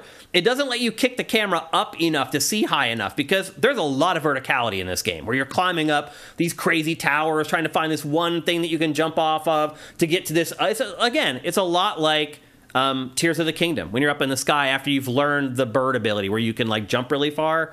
A lot of the platforming in this is very similar to that. And the camera is not good enough at certain points. Like there's times where I would climb all the way to top of something. I'd be like, oh, I can't get any higher. I'd jump down, and then I'd look up, and I'd be like, oh, there was a freaking ramp right up there. And now I have to climb all the way back up the damn thing again because the camera could not show me that there was the ramp up there that I needed to use. So there's little things like that happen. Creatures come up from the ground in this, so it's also one of these games where it's hard to manage, like whether if you don't want to fight, it's almost impossible to avoid. They're random encounters, basically, because you're just walking along, and next thing you know, up pops a bunch of enemies out of the sand, and you got to fight them. Also, another innovative thing about this game that you've seen throughout the B-roll is the sand surfing. It may seem like cool, and it is. It's like snowboarding, basically. And you can only do it on the sand, and like the transition, like if you're sand surfing and you come across a piece of solid dirt, like you'll transition out of it and kind of do a quick run to like catch your legs or whatever. But it also plays into the combo. So if you're sand surfing and then you jump out of a sand surf, that opens up a whole other area of combat. So again, like the combat in this is pretty good. But the other thing the sand surfing does... That feels like it comes out of Breath of the Wild. A little bit, yeah. But the other thing that the sand surfing does is that it keeps you from having to have a mount. You don't need a mount in this game because you can sand surf really fast. And it gets you from point A to point B as quickly as you need to get there. And if that's not quick enough, you can just use one of the anvils to fast travel. So honestly, like there's not a lot of like annoyances about this game. Like they've managed to like the ease of use is pretty damn good. It is shorter, and I think that had to do with the budget or whatever, but based upon what I've played so far, like if it ends in 5 hours, I'm cool. Like if I had paid $60 for this game, I would be okay with that. So this was actually kind of another pleasant surprise for me. The production values, huge letdown, huge disappointment, definitely the weakest part of the game. But the other parts of it, like, they're kind of there. Like, again, they're like the next Spiders. They just need to take a couple more steps to just get to that AAA big budget status. And maybe the publishers just need to give them a little bit more money so that they can make these things happen. There's a lot of voice acting in the game, so they did shell out the money for that, but the voice acting isn't great, so you get what you pay for in a lot of cases. And the story isn't great, and the storytelling isn't great, but when you're actually playing the game, it looks good, it plays good, the combat for the most part feels good, it's deep, you can play it the way you want. If you're more into like aerial stuff, you can do it. If you're more into like projectile stuff, you can do it. If you like melee stuff, you can do it. I thought the timing and the response and the controls were pretty good. So overall, I was pleasantly surprised by this game. But again, it's coming in such a tough time. It's almost impossible to recommend. Like, you got Starfield coming in 2 weeks, which is an action RPG. So it's like, even if I could recommend this over Baldur's Gate because Baldur's Gate is a turn-based RPG, you have Starfield coming in 2 weeks. There's no way. Immortals of whatever. Avium coming at the end of the month. Like next week. Yeah. Which is like, I mean, I'm not particularly interested in that game, but it looks certainly more polished, lively and polished in terms of a new world than this does. Although it looks like its story also sucks. But I mean, I could have told you that from the first trailer, but like, we'll see. Yep, but I had a good time with this. Again, I played it for around 11 or 12 hours, and if it is indeed just 5 or 6 hours longer, like, you know, will I go back and finish it off? Probably not, because I need to jump on Madden now. I need to jump on Immortals of Avium now. I may have to jump on Starfield now, depending on what Bethesda says when they get back to us, so it'll be hard for me to go back and finish this, but I really enjoyed the 11 or 12 hours that I played it. This is one of those games, maybe if you see it on down the road for $20, $25, just maybe make a mental bookmark and say, you know, if I see this later on for cheaper, it might be worth playing. Oh, I should also mention it's cooperative as well. It's only co-op for 2 players, though, so it's you and one other person. And the drop in and drop out is great. You can just leave it open and let people join as you want to. The interface to invite people on your friends list into the game is very simple and intuitive and easy to use. I also was surprised to see that there was like 6 or 7 people on my friends list that are playing this game. Like, I was surprised to see that. In fact, some of y'all who are on our chat pretty frequently, I saw that some of you guys were playing this. So I had fun with it. A couple of them did not like it. Oh, really? Yeah. Who? Well, Digital Reflux doesn't like it. I find it very boring. Interesting. I wonder what he found boring about it, other than the story. Toast9, thank you for Twitch Prime, by the way. AJ the Legend Watson asks, will this get a sequel? I mean, that all depends on sales. And based upon the time that it's coming out, probably not. Yep. Erebus Jones says it looks generic. I don't think it looks generic. I just think it looks derivative, meaning it looks like they took bits and pieces from a bunch of other stuff and made it into their own whole. But I don't think it looks generic. Like, can you think of another game that takes place in like a sand environment like that? I mean, it looks like a bunch of different things mashed together. It looks like Journey plus Prince of Persia. Journey's the obvious analog there. I mean, it's... Yep. They're also saying Redfall was Unreal Engine 5, but I didn't think that was the case. Johnny Hurricane, thank you for Twitch Prime. I hope you're doing good, man. The Big Smoke 82, thank you for Twitch Prime. You guys getting in the middle of our discussions here. So anyway, it looks like everyone had to say about that. So, MHG Immortan Joe says it reminds me of B-tier stuff like Metal Arms or Biomutant. That's a pretty good comparison. Like, yeah. You get the same corners cut in this game. Generally, like the presentation, the cinematics, things like that aren't quite as elaborate, aren't done quite as well. But the actual core gameplay and the actual playing of the game is kind of up to scratch. That's the best way I could describe Atlas Fallen. Again, it's only for PC and next gen. So if you have old consoles, you can't even think about playing it. But again, it's a shame. To me, it's a shame that this is going to get lost in the mosh, so to speak. It's going to ultimately deserve better than it's going to get, I think I can safely say at this point, because it's just, again, released at a poor time, and that was Focus Interactive's fault. You know, they're the publisher of the game. Like, they should have looked at the schedule and been like, you know, we could probably find a better week for this game than smashed in between 2 gigantic RPGs that everyone is going to buy. But anyway, that's Atlas Fallen. Again, it's available for PC, PlayStation 5, and Xbox Series X. Next up, we're going to talk about THQ, which was the last to do its Not E3 press event for 2023. It had it this week, the THQ Nordic Showcase for 2023. And as it turns out, it actually had a good bit of stuff to show. However, the lower third says it all. Remember me? Because almost all of THQ Nordic's games are old IP that you may or may not remember. I mean, that is all their IP. That is THQ Nordic in a nutshell, because Embracer went on this IP buying spree. We talked about it a couple weeks ago on GameFace. We showed you all the IP it owns, and it's all like B plus tier properties, basically. And that's pretty much what this showcase was. A collection of B tier IP, minus maybe 1 or 2, that you may remember and say, hey, I think I kind of like that. Like, That to me was the showcase in a nutshell. However, they did show a bunch of games. We're going to go through like the 4 or 5 biggest ones that they showed. I think the one for most people that they're going to care about is Teenage Mutant Ninja Turtles: The Last Ronin. This is based on a comic book miniseries from years and years ago. Well, a few years ago. Only a few years ago? Yeah, it was within the last 5 years. Oh, okay. I actually thought it was farther back than that. No, this is basically the end of the IDW TMNT timeline. Okay. And what you're seeing here are these candles being extinguished because the comic book is about the last turtle. Mm-hmm. There's only one of them left. Have they all been killed, or they've all been killed? They're all dead, except this one.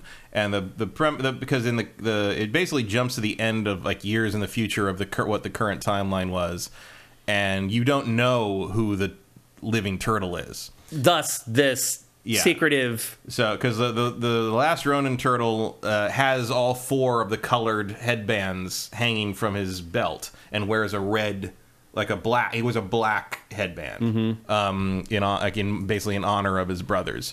And so it's several issues before you realize who he is, and he fights with all of their weapons. Do you know already who it is? I do know who it is. Okay, we won't spoil it here. And if you're reading the main IDW series, it makes a lot of sense who it is. They did plant the seeds of who that would be. Okay. Here's the only video gamey shot from the whole trailer. Basically, it's Shredder and basically everybody. They lose. Is the turtles idea. lose? The turtles lose. Their allies lose. Krang and Shredder and all the enemies of the turtles win. And it's like a post-apocalyptic version of New York. And he goes out and does what he can to try and fight back. And it's a very bleak and very bitter story. Dark, right?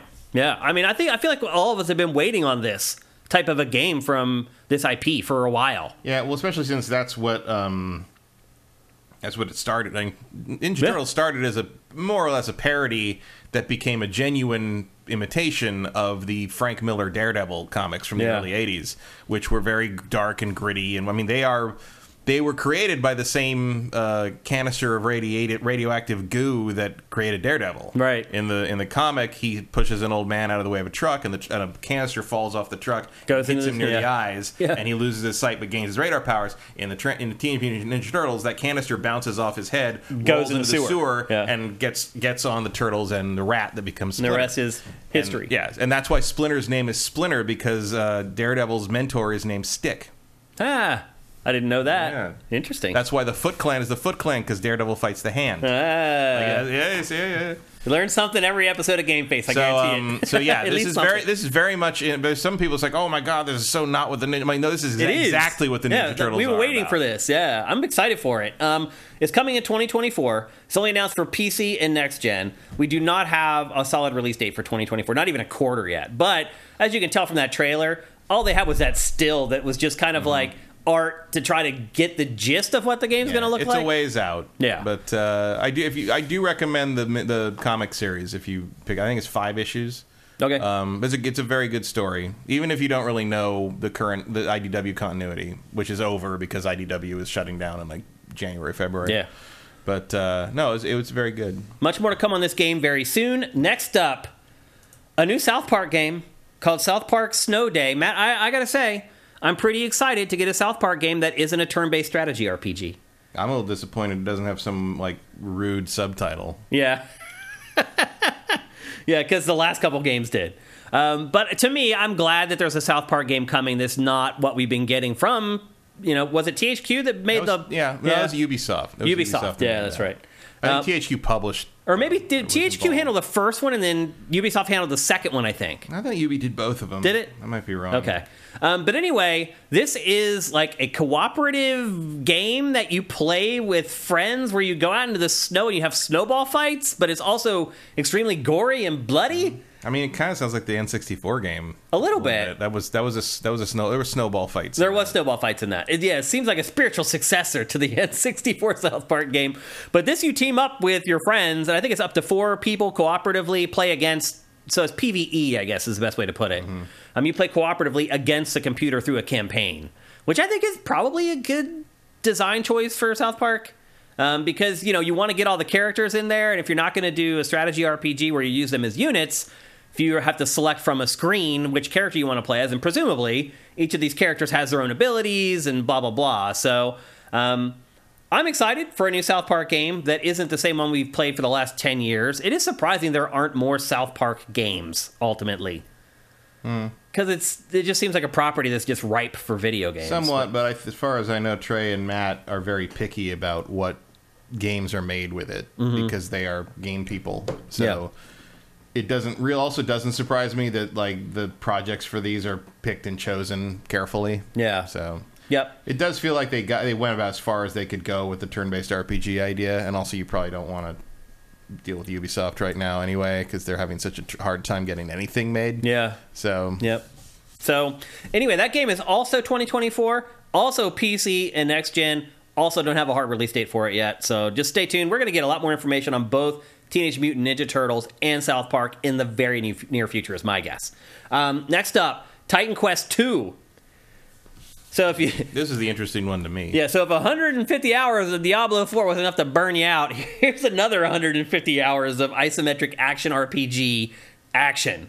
Were you a fan of the first Titan Quest, Matt? Oh, yeah. Yeah. I like the first one a lot. And I was shocked when they made 2 more expansions when Nordic bought them. Yeah. It's very good. This is a little different. This seems like more of an open world game.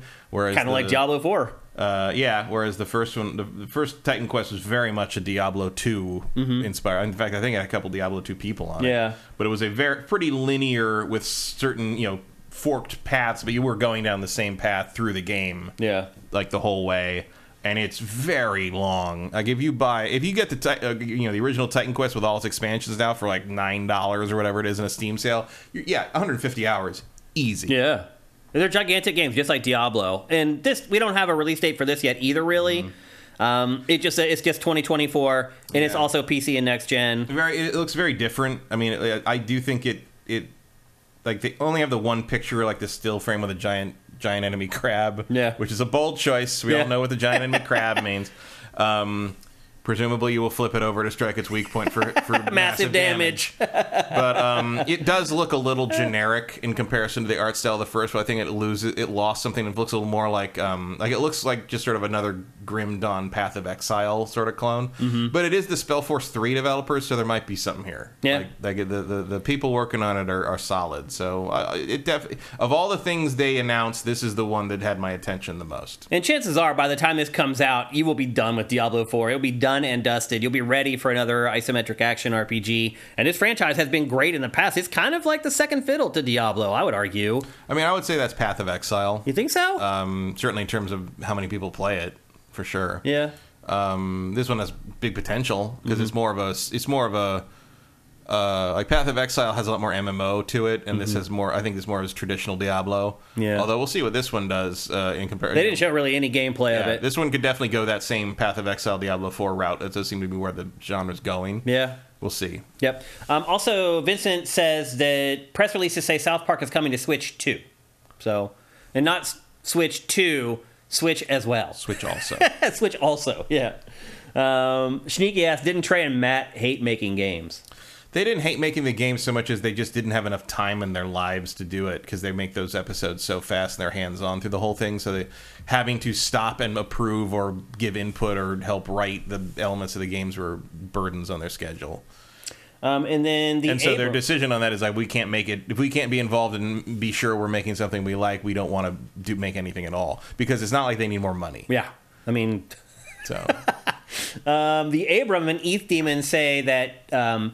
Obsidian made the first South Park strategy RPG. Because THQ folded. And then Ubi picked it up to publish because THQ folded in the middle of development. So and then Ubi themselves made the second The Fractured But Whole. Yeah, yes. With that subtitle that you're talking about. So anyway, there's some clarification on that stuff. And again, Vincent says the South Park is coming to Switch. Interesting that it's like PC Next Gen and Switch. Good luck with that. That's all I got to say. Hopefully they can get it to... They can get it to run. The first one scaled to everything. So, that's true. Yep. Just roll that detail slider down and call the Switch game. Yeah, pretty much. We mentioned this a little earlier in the show. Gothic 1 is being remade. We already knew about this, but we got a new trailer for it.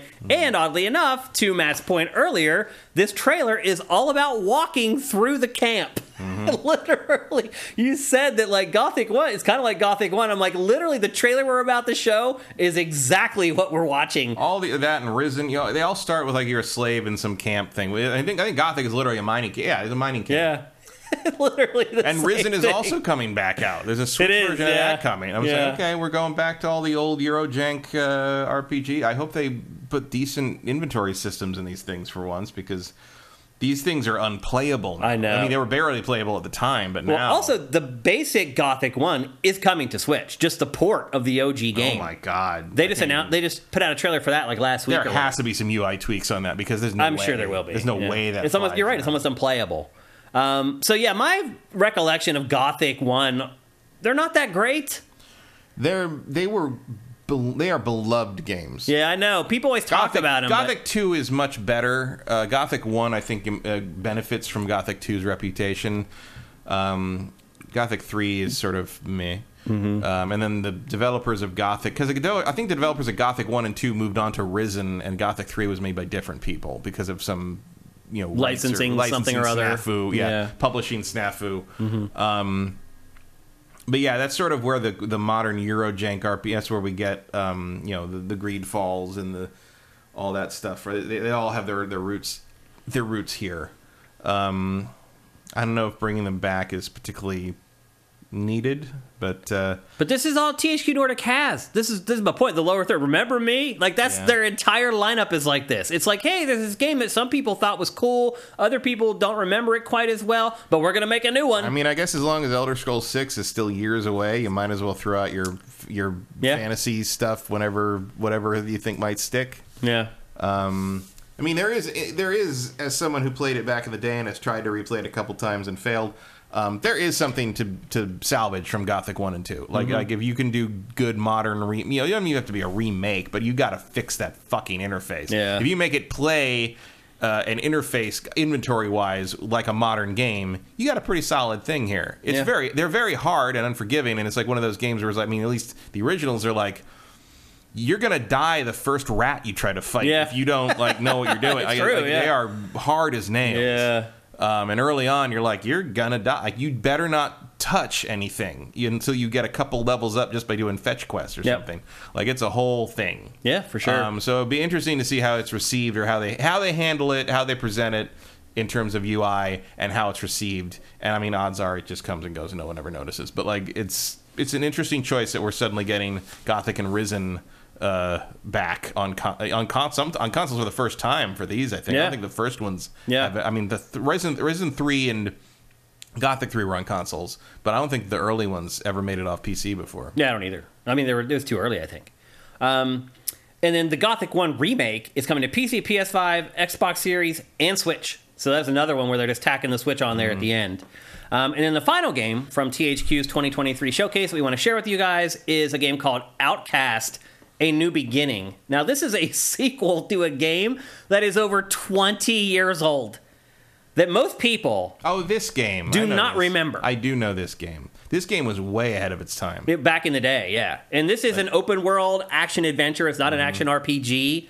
And it's not called Outcast 2. It's just called Outcast. They're using the same base name, but with a subtitle. But this game kind of caught my eye. This looks like the same game to me. Like they're remaking the same game? They remade the original game. Interesting. Because I recognize some of this. Because I did play this game back in the day. I'm one of the few, and yeah, this looks like the original game remade to me. Interesting. I might be wrong. Maybe that's why they dropped the 2. Yeah, it's definitely not. I mean, it doesn't look like a sequel to me. Healthy, yeah, no. This looks like a remake to me. Interesting. Okay. But Vincent says it was called Outcast 2 originally. Yeah, it was. I don't know. Yeah. Maybe they reverted or something, because that's the same guy, and I don't know if you could swim in the original. It's definitely the same world. It looks pretty damn good, though. No, yeah, it definitely looks way better than the original. There is a remaster of the original available on the modern consoles and PC. And it's pretty. It is a little janky in terms of interface because it is from like 2002. Nothing was codified yet, but it is shockingly modern in terms of design and how the open world is presented and the quest design and all that. Like it was this game's 10 years ahead of its time when it came out. Yeah, which may be one reason it didn't do very well because A, it was very hard to explain what it was, and B, I don't think many computers could run it at the time. Yeah. It was a little bleeding edge. Yeah. Okay, this was not in the original game, so this must be, maybe it is a full sequel or something. Yeah. But looks pretty damn good though. No, go check it. I mean, you can get it for pretty cheap on like GOG at the very least. Check this thing out. It's bizarrely modern for something outside of the UI. It's like the way it's presented is shockingly. I remember that palace too. They're revisiting a lot of places from the first game at the very least. So that's coming to PC and next gen, no Switch, and no date either. We have no idea when that's coming out. So that's it. That's the big stuff that was at THQ's presentation. What would you give it for a letter grade, Matt? Oh, I don't know. I didn't even watch it. Oh, you never watched it? I watched the trailers and the stuff that came out of it afterwards. Well, based on the fact that these are the highlights. I don't know. It's like a C-. Yeah, that's about like right. I did watch it, and that's about right. I'm interested in like Outcast and Titan Quest for sure. And I mean, mine is Gothic. I'm interested in all the games we talked about. I mean, I'll try if they have revamped the interface on Gothic. I'll try it because I would love to play Gothic again without screaming at the inventory system every 5 minutes because it's fucking to pick up something in that game. I remember you had to target it and then highlight it with a button press and then press a different button to pick it up and then press a different button to put it in your inventory. And then your inventory opening button was different from the equipment opening button, and you couldn't have both open at the same time. It was mind shredding. It was like the original. I didn't remember that about it. It was like the original Hitman.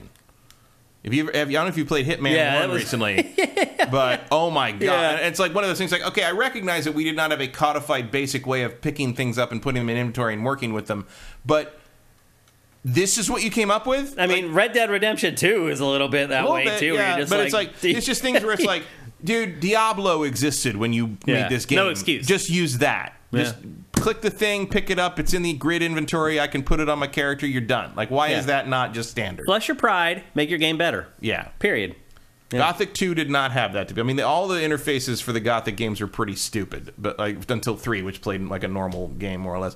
Yeah. Gothic 1 and 2 were sort of like you need like to watch a tutorial video to play the originals, like to understand how they work, because otherwise you're going to stand there and be like, I don't understand how to swing my sword or any of that. It's bizarre. I mean, maybe I should look at it like this is THQ Nordic and like put them in their own class.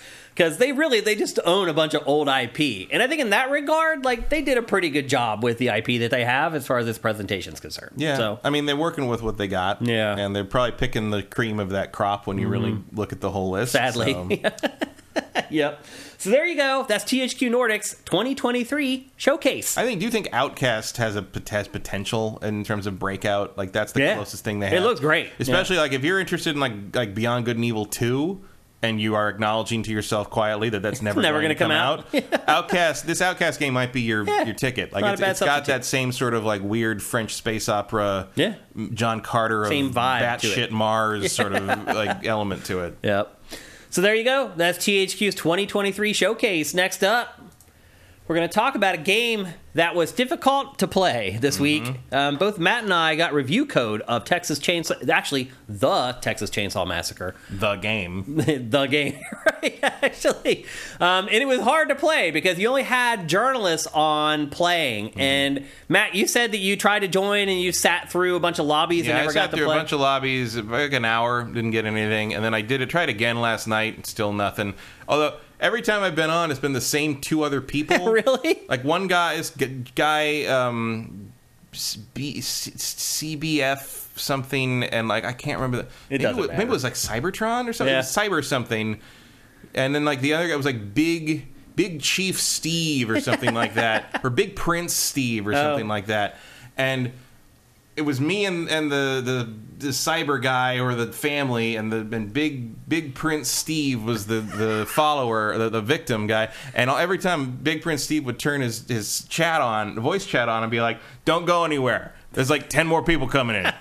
Don't go. Everybody, when you get in the game, just stay there. There's 10 more people coming in. There's going to be like more people coming in. Be all right. Don't leave the game. Don't leave the game. And like, of course, they never showed up. Go to, no one ever showed up, and it would switch to the game. And of course, we wouldn't leave the game. It would just boot you back to the menu and say, not enough people to play a game. Try again. And so we tried again by being in the same room with the same 2 other guys. And it's just like...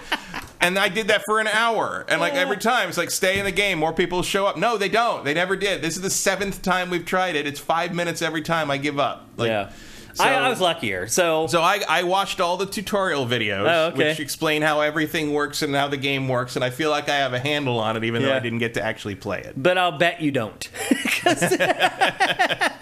Because I was lucky. And how it worked for me was... I would have to wait, like you, for a long time to get a game. But then once you would get a game, you would just keep playing with those same people over and over and over again. So I got to play as much as I wanted to, honestly. And the first thing I will say about this game is the learning curve is like, pa-ching! Like, it is way high. So much so that, like, my first 3 games, people just yelled at me, like, the whole time. Well, I don't know if you looked at the tutorial section. I didn't. There's a list of... They're all videos. There's a list of tutorial videos for the family and a list of tutorial videos for the victims.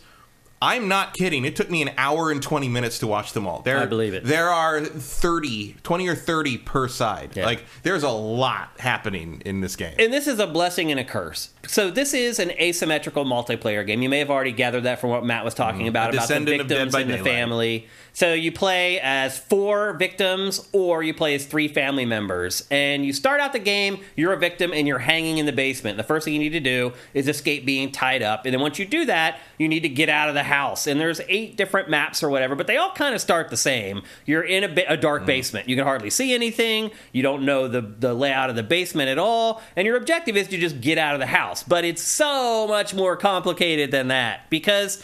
So if you're playing as the family, and I don't know how much you know about Texas Chainsaw Massacre, but that's what it's all about. It's about this psychotic family that lives out in the middle of nowhere in Texas, and they make barbecue. And they make barbecue out of humans. So...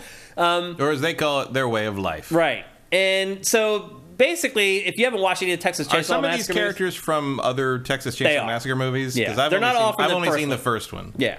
In the first one, you have Leatherface. You have the dad, who's like Grandpa. The smart one. Or the he's cook, like the coordinator. He's called the cook in this. One, yeah. You have Grandpa, and then you have, is the hitchhiker in the first one? It looked the hitchhiker looked like that other guy. He's the other guy. Yeah, because he's the guy, the bait, who would go out on the road and pick up the people and bring them back to the house. Him or Johnny. Johnny's the good-looking guy who's supposed to be the Johnny was in the later ones, I think. Okay, Johnny in the game is the good-looking one who lures... the bait. Says they lure people in and that's how they bring them back to the house. Yep. And so you begin every match down in the basement, but the way it works is that Grandpa, if you haven't seen the movie, you wouldn't know this, but Grandpa in the movie, he looked like he was dead. He was this corpse that would sit in a wheelchair, and you thought for like the whole movie he was just dead. He was just a corpse. And then later on, there's a scene... Because it would fit the decor. Right. Yeah, that's true.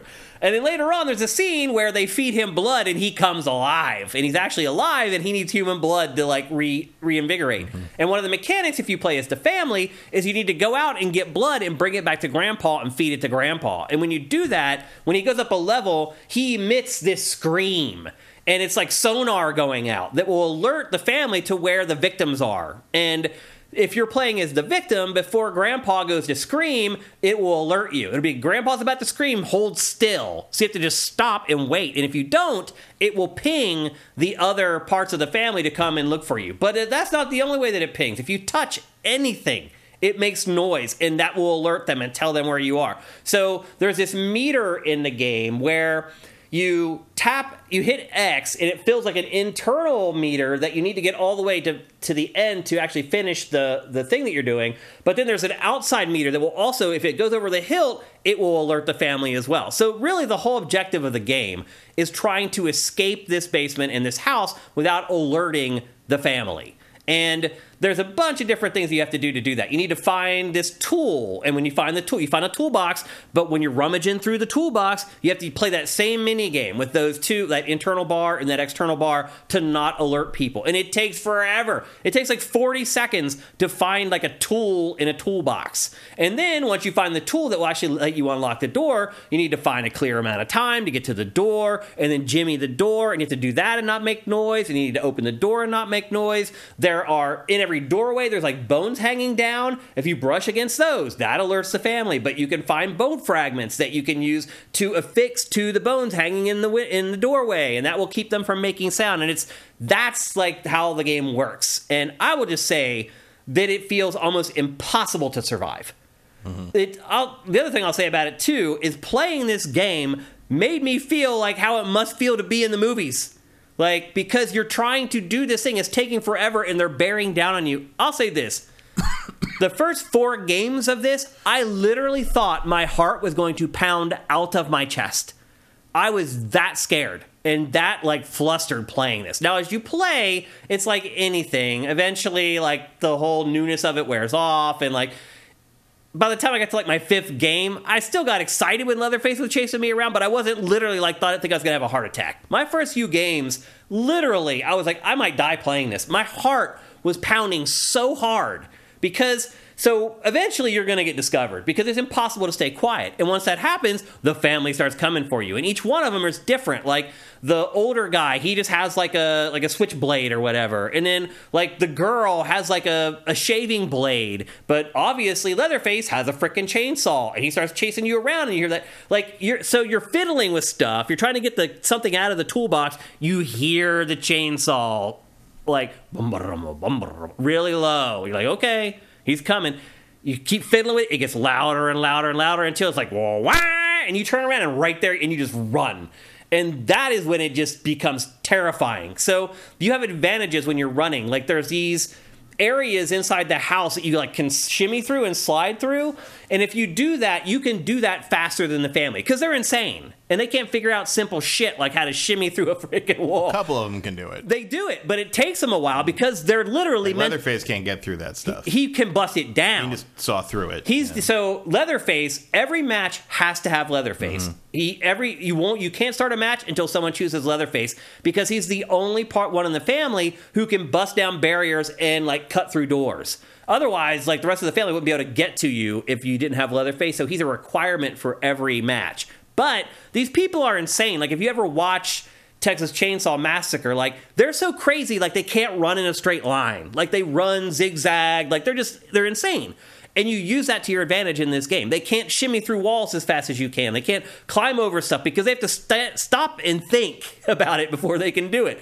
And so you use that to your advantage to try to get away.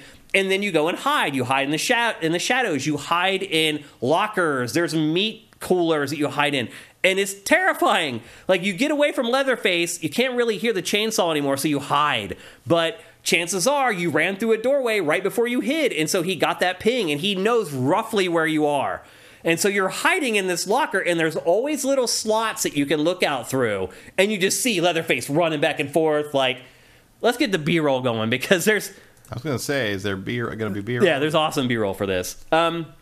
And it's terrifying. And as you're sitting in a locker or in a meat cooler or whatever, looking out through the slats, like your heart rate increases. I never managed to hide from Leatherface successfully. He eventually always found me. And when that happens, you have an option where you can burst out of where you're hiding and you get like a few step advantage on Leatherface and you can kind of get away from him again, but the cycle repeats and inevitably you need to get out of there. So once you've alerted the family, like I was saying earlier, getting out of there feels almost impossible. Like there are people, so I was starting playing, but there were people who were already like level 10, level 15, level 20 or whatever, who had been playing it for a long time. So a lot of times I would die and then I would start watching the other people play. And even the people who had been playing for, like, it looked like a week or 2 weeks, couldn't escape. Like, there was one time where, like, this, and you'll see it here in the B-roll, this one player gets all the way out to the final gate, unlocks the final gate, and just isn't fast enough to run away and dies. Like, yeah, it's funny because, like, in the tutorial videos, there's a thing where it's telling you, as a family, all the ways you need to deal with things and what you need to do and defend Grandpa and make sure that... And, like, at one point, it's like, when you first start, it may seem impossible to keep up because there's more survivors, but just keep at it. And you'll be. I'm like, I have never played one of these games where I felt I was under-equipped as the killers. Yeah, like that was a weird thing. I thought because Friday the 13th was kind of that way too. It was almost impossible to escape. Like you had to do the whole thing with the car and the battery and blah blah blah. And it's like this convoluted, long drawn out process. It's like you can't get away. And Jason could teleport if he got the right ability. Yeah. And look, that's true to theme. Yeah. I mean, it's thematically appropriate. Yeah. He did that. He did that, yeah. I mean, there's no other way to interpret some of the things he does he would in just those appear, movies. Yeah. and so he's teleporting. He had to be. And now there's more than one Right. in this, so it's like, it's got a team of 3 that are all kind of synergizing if they know what they're doing. And they're communicating, and you're communicating too as the victims, by the way. And that's a deal breaker for this game. If you're not communicating through mics, you have no chance. The communicating through mics is what got me like even out of the basement the first time, because they're like, get over here, we're about to open the door, because you need to coordinate stuff. So once you get the tool to unlock the basement door, you want all the victims together to go through that door at the same time, because if you don't go through that door with everybody else, you're dead. Oh, and it should be noted that you are slowly dying the whole time. Yes, so you're bleeding because they've already like tortured you and like sliced you up. And so you're bleeding throughout the entire thing. And that's how the girl dies at the end of this, is she bleeds out and just falls down. So you're constantly bleeding out. You need to find health in the environment as you play it. And you pick up these bottles and you drink them, and it staves off dying from blood loss, basically. And you can literally just fall down and die just from bleeding out in this game. So that's part of the tension that's always there. The tension of like making any noise. The tension once you're discovered. If you leave blood behind, like I think it's one of them, is it Johnny, can track you, like can actually like see your Witcher style, can see like your footprints and the scent you leave behind and stuff. I don't know. I never ever won and got out. We died every single time I played this, and I actually saw, I think somebody said something to the developers and was like, yo, like, nobody can ever survive this. And they're like, you can. Like, they put out a press release today, or a statement today on Twitter or something, like, saying, like, you just got to stick with it. But that's the problem with this game. The learning curve of this game is just insane. And if you're playing with people who have already been playing it, they get very frustrated with you very quickly. And I can understand it. Like, if I'm running around in the basement and I'm just setting off noises everywhere. Whoops. Like, yeah. Oh, that was another survivor. No, that wasn't. That was Sissy? That was Sissy, yeah. Like, this game, like, again, the first handful of games that I played this, I literally thought I was going to have a heart attack playing it. My heart was beating so hard that I could, like, see my... Seriously. Hang on, let me get the... No, this is where I just gave up. Because already the other people had escaped the basement, and I was like, I can't survive. And I was just like, just kill me. And so I just let him saw me up. And I needed it for the B-roll. And she runs away. Well, because she needs to go find the other ones. Like, so once they catch me, it's not over. Like, they have to catch the other 3 victims as well. They have to stop all 4 of them from escaping. So I had a great time playing this game, but it's also supremely frustrating. It's like, even once you get outside, it's like, you'll see here, you have to kick this generator for like 40 seconds to kill the generator. And it's like, while you're doing it, it's sending like noise signals to the family to come and get you. So you can watch her, like whoever plays this character, goes and hides in the woods for a while after she unlocks like one of the locks. Like, you have to be very strategic in this game. Like, even when you think, oh, I've got it, I'm home free, if you get too hasty and just try to run out, they'll get you. Because again, like, you don't run faster than the family. They can outrun you. Even if they run in a zigzag, they can still run faster than you. So you need a huge head start. Like, even once you're outside and you're like, okay, I'm past the final gate, you still need a huge head start to make it out to the highway to save yourself. So I don't know. It was very frustrating. It was terrifying and frustrating to me. But again, like, to my point earlier, like, I felt like I was in the movie. Because it's like, in horror movies, it's like everything takes longer than it should. You drop stuff, and like you stumble and you fall down. Like, this game replicates all of that stuff. All of that frustration that you get watching these movies. Like, well, of course you fell down. Well, in this game, you fall down. Like, right there, right on cue with the B-roll. He bled out, and just... he's done. There's nothing you can do. And the crazy part is they still let you, like, massacre them, even though they've bled out already. They still show the cinematic. And this...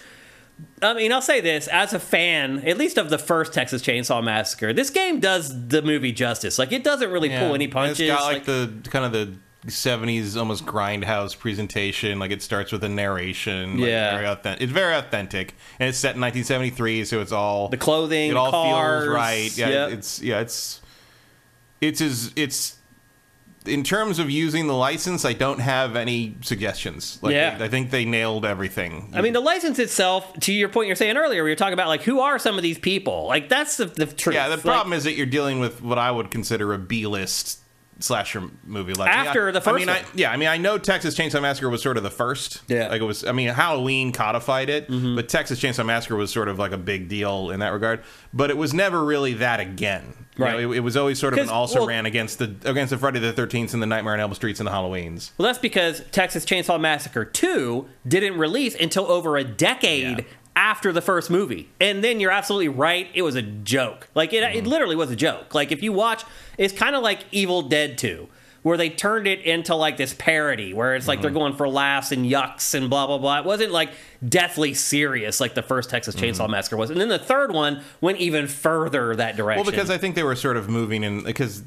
the original was a very grindhousey, fly-by-night. Scary AF. Like, well, I think it's dumb, but like it's but you're not scared by anything. No, I'm not. Somehow you have avoided the scared gene. I don't know how that's possible, but like, very famously it was, they used real slaughterhouse like guts to like do the effects, and like, the girl being hung up on the meat hook by Leatherface still gives me chills. Like, she was basically, they were hanging her up by like a nylon, and she really did get hurt doing that. Yeah. And, like, it was very like low budget, fly by night, almost indie film horror stuff, and it had that kind of cachet at the time. It was almost like you were going to, we weren't around for that, but like, my dad would say, like, going to see that, it felt like going to see something that, like, you weren't supposed to see. Right, forbidden. It was a forbidden thing.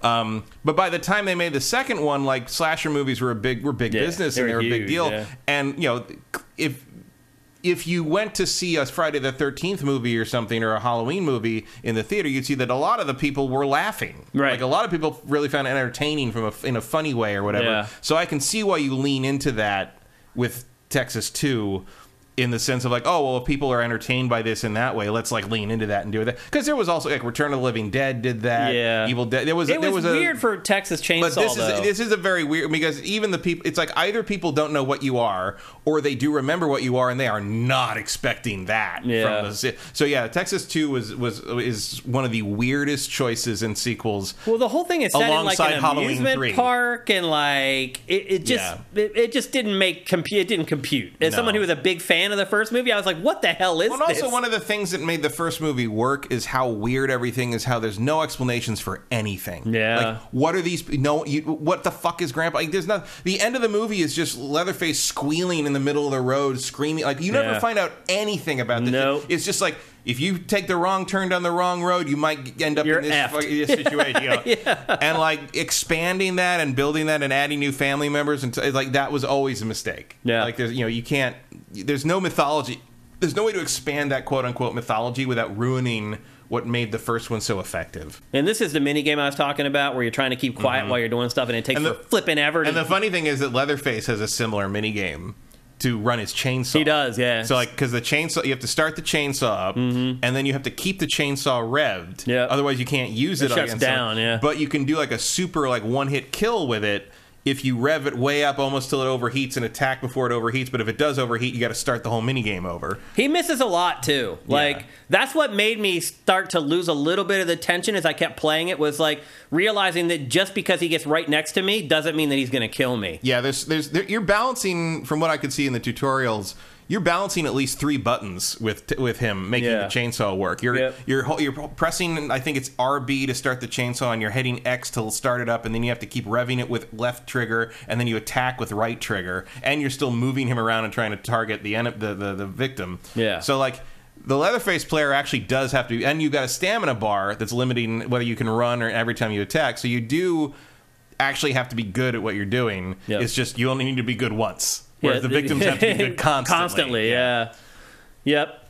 So there's a steep... Here's the thing, though. So it is a steep learning curve. It can be very frustrating playing it at first, but the one thing I would argue that has turned me off to these asymmetrical horror games in the past was that they were too simple. Like, after you played them for like a day... Definitely doesn't seem to be the problem here. No, it's the opposite, which makes me wonder if this game will actually have legs. I mean, that's a good question, because, I mean, yeah, I think, like, Dead by Daylight I have not played much of, but it's like, once I found it's just this every time. You just activate these 3 things, and that's the game. Yeah. That turned me off. This is different every time. But you're right, like... this is gonna, and I mean, clearly the developers message also, like, they expect you to get good at this. Yeah. And it's like, how many people are gonna have the patience to do that? Especially when it scares the living crap out of you. Again, I know you're like Teflon when it comes to horror and being scared, but I have a pretty good constitution, and this scared the living crap out of me, dude. Like, literally, my heart, I thought was going to explode out of my chest. I could see my shirt moving. I looked down, and my shirt was moving from my heart pounding. Like, that's how terrifying moments of this game are. In situations like this, especially games like this, I'd just be irritated. Oh, really? Because Leatherface isn't scary to me in this game because he's some asshole playing on some Xbox somewhere. I'm just like, oh, fuck you. So you don't just suspend like disbelief anymore. I don't know what point in your life it came to where you couldn't do that anymore, but I don't want to be that way. I like getting scared, like playing stuff like this. Like, that's why I play it. Like, if it didn't do that, I probably wouldn't play it at all. Like... But, well, now you're where I am. There you go. I mean, but I do enjoy it because I do get scared at stuff. So see, I'd rather enjoy the actual game, and this isn't enjoyable. This kind of game is not particularly enjoyable for me for exactly all the reasons you're explaining. It's like yeah, it takes too long to do the thing, and I know that's part of the balance. I mean, I don't know if it's balanced. Sounds like it is unbalanced right now until you maybe get. But like, yeah, like, that's just annoying to me. That's not like it's almost the same annoying as watching the movie where it's like, yeah, I would be faster about that if I were in that situation. So look at this whole moment right here. So this is our last person standing on our team, and I'm just going to go back very quickly here just to show you kind of what you do in this game. So she got up here. She didn't realize that right down there is Grandpa.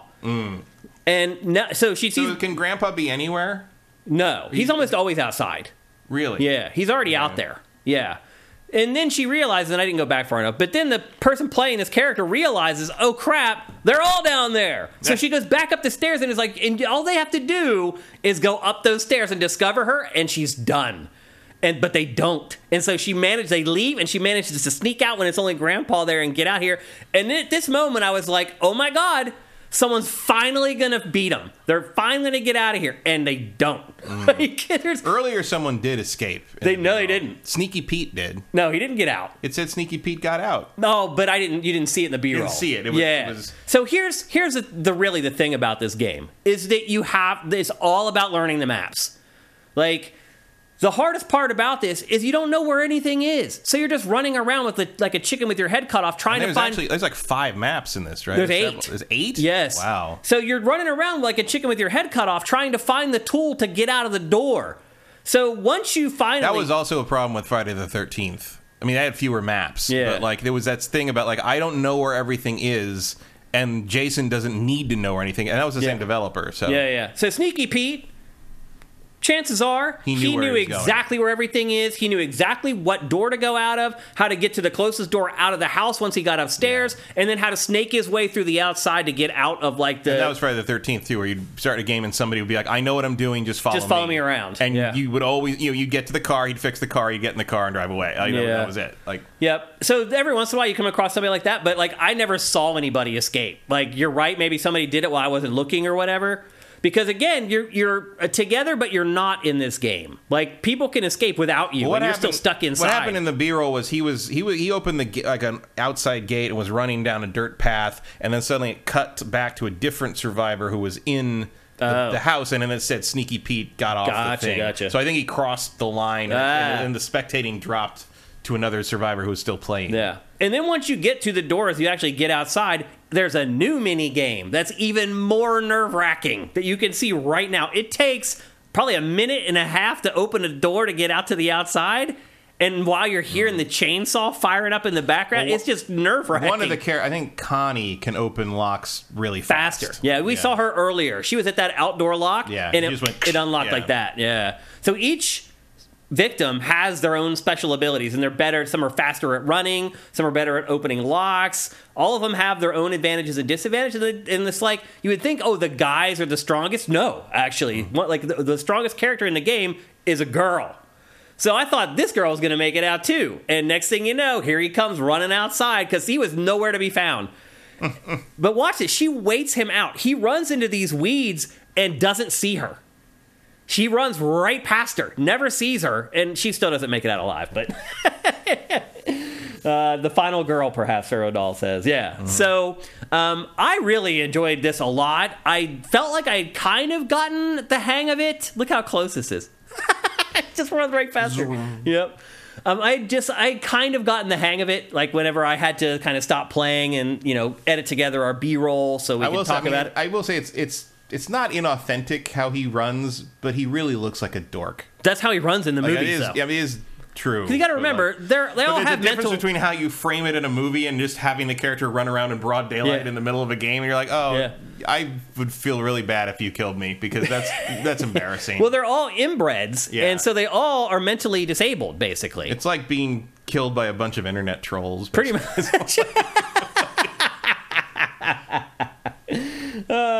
I saw somebody, Cinetyke said, now after you played this, now you can watch Terrifier 2. I already watched Terrifier 2, Cinetyke. Yeah, I thought you already saw that. Yeah, I already saw it. Yeah, I watched it like a couple months ago or whatever. It was on Amazon Prime. I can watch it for free. Erebus Jones says, this feels like the third attempt, at least, at doing this sort of asymmetrical multiplayer game based on horror movies. All the others seem dead. Has this got any real chance at a future? So I do think this has a better chance because it is deeper. It has more features. The other important part, too, is it's actually... people are going to have the patience. That's the X factor. You need good people to play with who won't get frustrated. Like, I found one person to play with who, kept helping me, and they were amazing. But at the same time, there's two other people, complaining about what I'm doing. You need to get over here. You need to do this. You need to do that. It's like, bro, I just learned how to play this. I'm just learning. So my guess... So this is actually coming on Game Pass. Where's she going? She has to go and unhook the generator, the battery from the car. That's what I'm saying. You always think you're about to escape, and you never can. There's always some last. And look, here you go. Yeah, going back to get the battery in the car. That's the next thing that she has to do. How is she supposed to do it? What do you mean? If they know that she needs the battery from the generator, what just... Well, they don't know where she is. They thought she may be still down in the basement, trapped inside. Right, but if they know she needs that generator, the battery, why don't they just camp the battery? Because, how do you get people away from the things you need? I mean, they could just sit there forever, I guess. Yeah. And eventually, but do you want the game to go on for 2 hours waiting for them to show up? It can't because the victims are dying. So they know that there's one girl left or one character left, but they have no idea where that character is. So... But if you hear that gate open, you know she's going the place she needs. They didn't hear the gate open, though. But she did it without making any noise. That's the key. So if you're opening something, Grandpa doesn't know you're there. That won't trigger. No. So you can open stuff while he roars, and it won't detect you.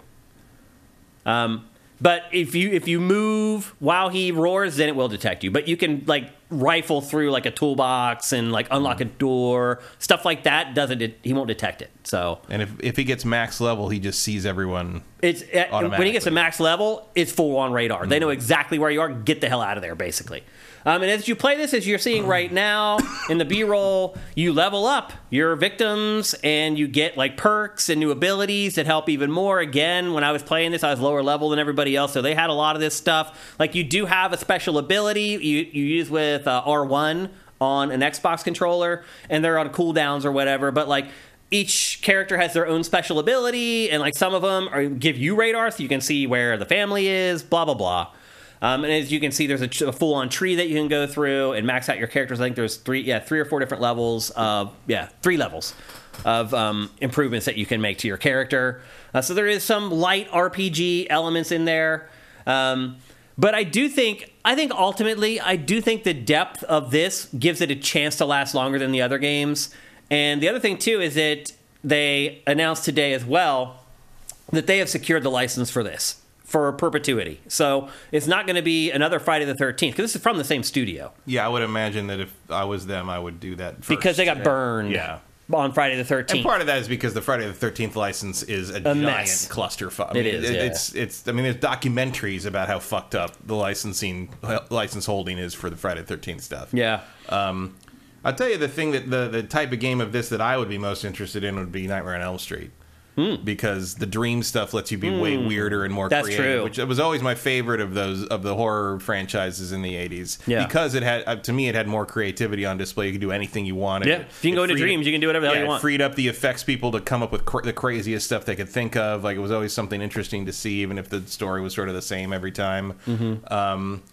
All you got to do is make a game out of Dream Warriors, people. And all the different characters can be weird. It become weird stuff from the dreams. You could almost have them be classes and stuff. Yeah. There's a lot of possibility there. I don't know what the license issue is on that. It would also be harder because you'd have to be putting a lot. You couldn't just do a bunch of Texas maps. You'd have to have a bunch of weird dreamscapes and things like that. But again, it opens up the creativity for the developers. And you'd have to come up with there'd have to be a way where like the survivors would have to like be in the waking world, and Freddy, and you couldn't get to each other, but maybe you could hurt him, but he'd have to he'd have to wait to like make you fall asleep, and maybe you wouldn't realize you'd fall. You'd do like a sanity effect from Eternal Darkness thing where you don't know if you're asleep or not yet. Right. Like there'd be a lot of cool shit you could do with that. I will say, I think this is the best one of them all so far.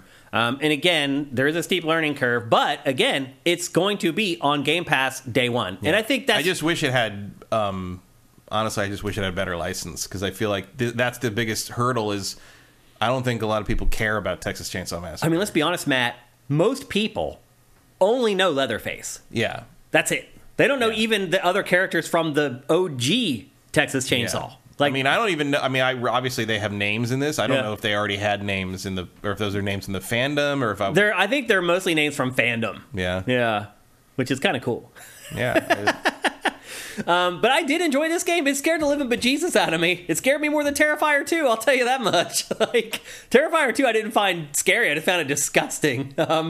This is scary. And again, it is coming to Game Pass on day one. I think it's going to be there today, maybe, actually. I think the game comes out today. And I think it's maybe on Game Pass right now. That could be, yeah. Yeah. So I think the release date I saw on Wikipedia, I think was the 18th, but I think it's early on Game Pass. Well, the embargo was today, so we're not breaking embargo talking about this. But if it does come out on Friday, give it a go. Like, I would even recommend buying this at like $20, particularly if you're a horror fan and you know a little bit something about Texas Chainsaw. There's no way this is $20 though. You don't think so? No, not with a license. I'd say this has to be $40. Maybe. I wouldn't pay that much for it. Even though this is the most robust of these games. I'll make sure, but like I would be stunned if this was... That's what I would pay for it. I'd pay $20-$25 for it. I'd pay $20 if you don't really care about Texas Chainsaw Massacre. I'd pay $25 if you're a big Texas Chainsaw Massacre fan, which I personally am. I did watch all the movies. In fact, I just watched the latest one. It's $40. $40. That's too much. $35.99, 10% off on Steam. Mm-hmm. But yeah. Yeah. Coming August 18th on Steam.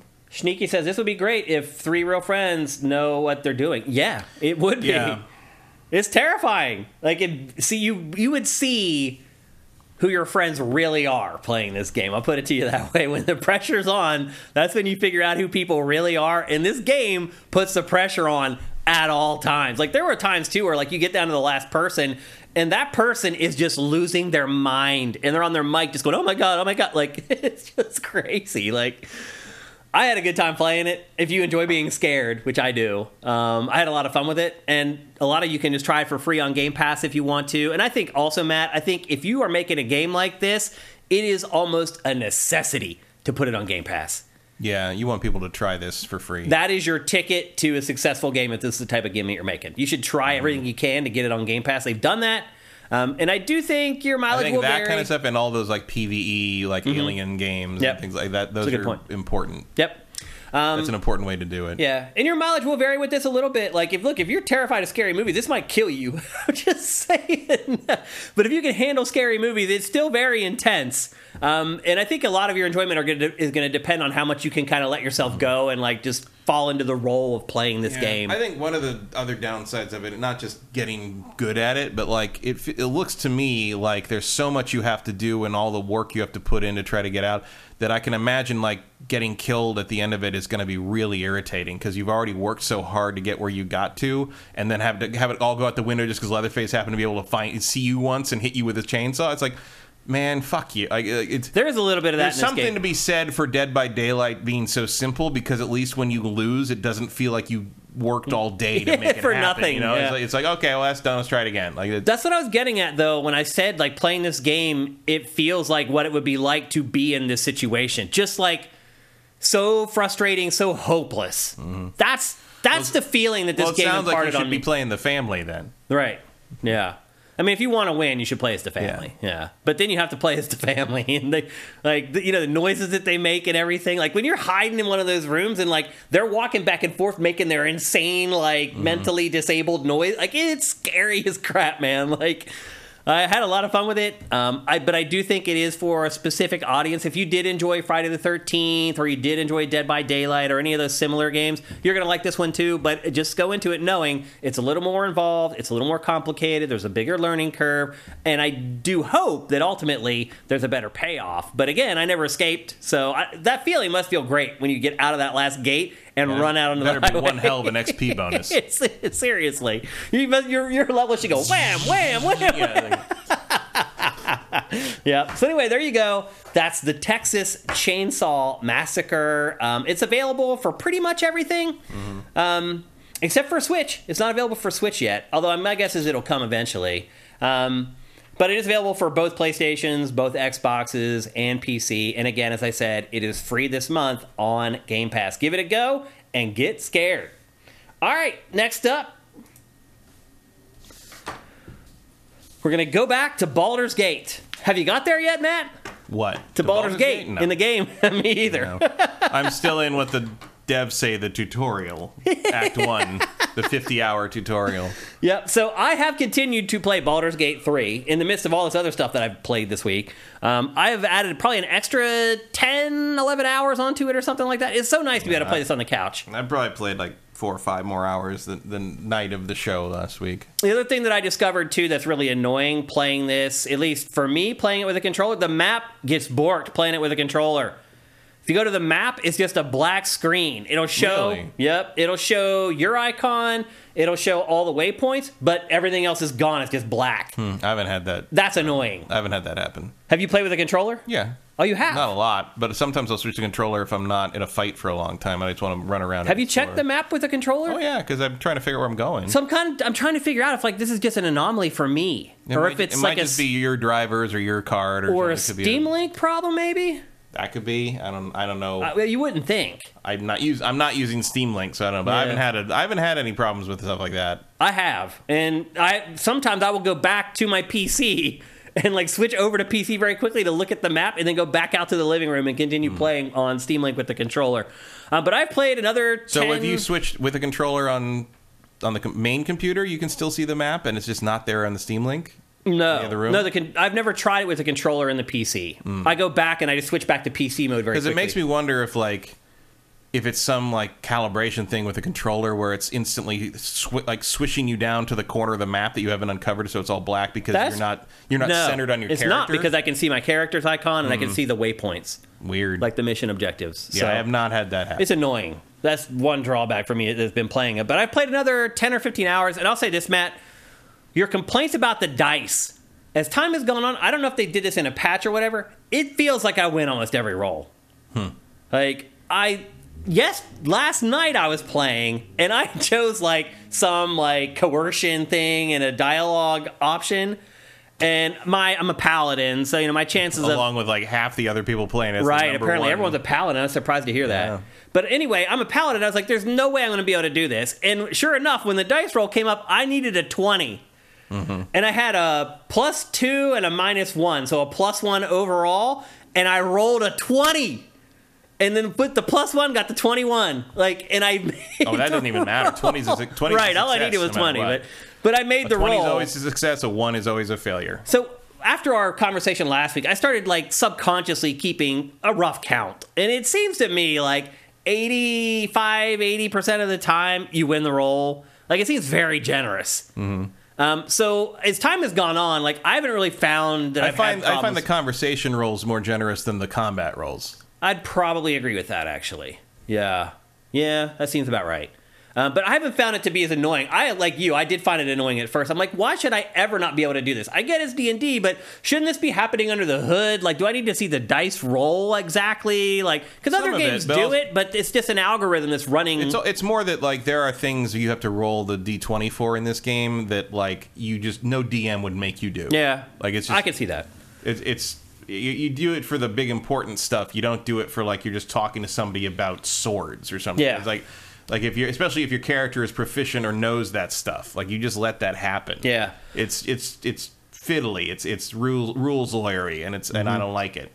So yeah, it's not horrible. It's just 10% too random for me. Yeah. And I can obviously mitigate that with mods and stuff on PC. Just get rid of it altogether. I worry about PS5. One of the biggest, and it's not like it's unplayable otherwise. You just got to be ready to save and load a lot, or live with the consequences of randomness and have it not bother you, which plenty of people seem to be able to do, judging by how much everybody likes this game. Yeah. But for PS5, I think the core of the PS5 being able to recommend it for me is how fast it's going to load. How fast can you load a save on the PS5? That's another thing I should have mentioned about the key. Texas Chainsaw Massacre. The loads in that are really long. It's like, why? It does take a while, even just to get into the lobby. Yeah, I don't know why. But anyway, so I played an extra 10, 11 hours-ish, something like that. And I got to this section where you invade this goblin outpost or whatever, and there's 3 goblin leaders that you need to kill. I've done that, yeah. And I was just blown away by that whole scenario. How you can just approach it any way that you want. You can kill them in any order you want, and it affects how each one of them, how everything then plays out like afterwards. Like that's what I was talking about with like last week, where I was like, I couldn't figure out how to get through that one character, so I had to kill her before she had time to. That was one of the leaders. Oh, okay.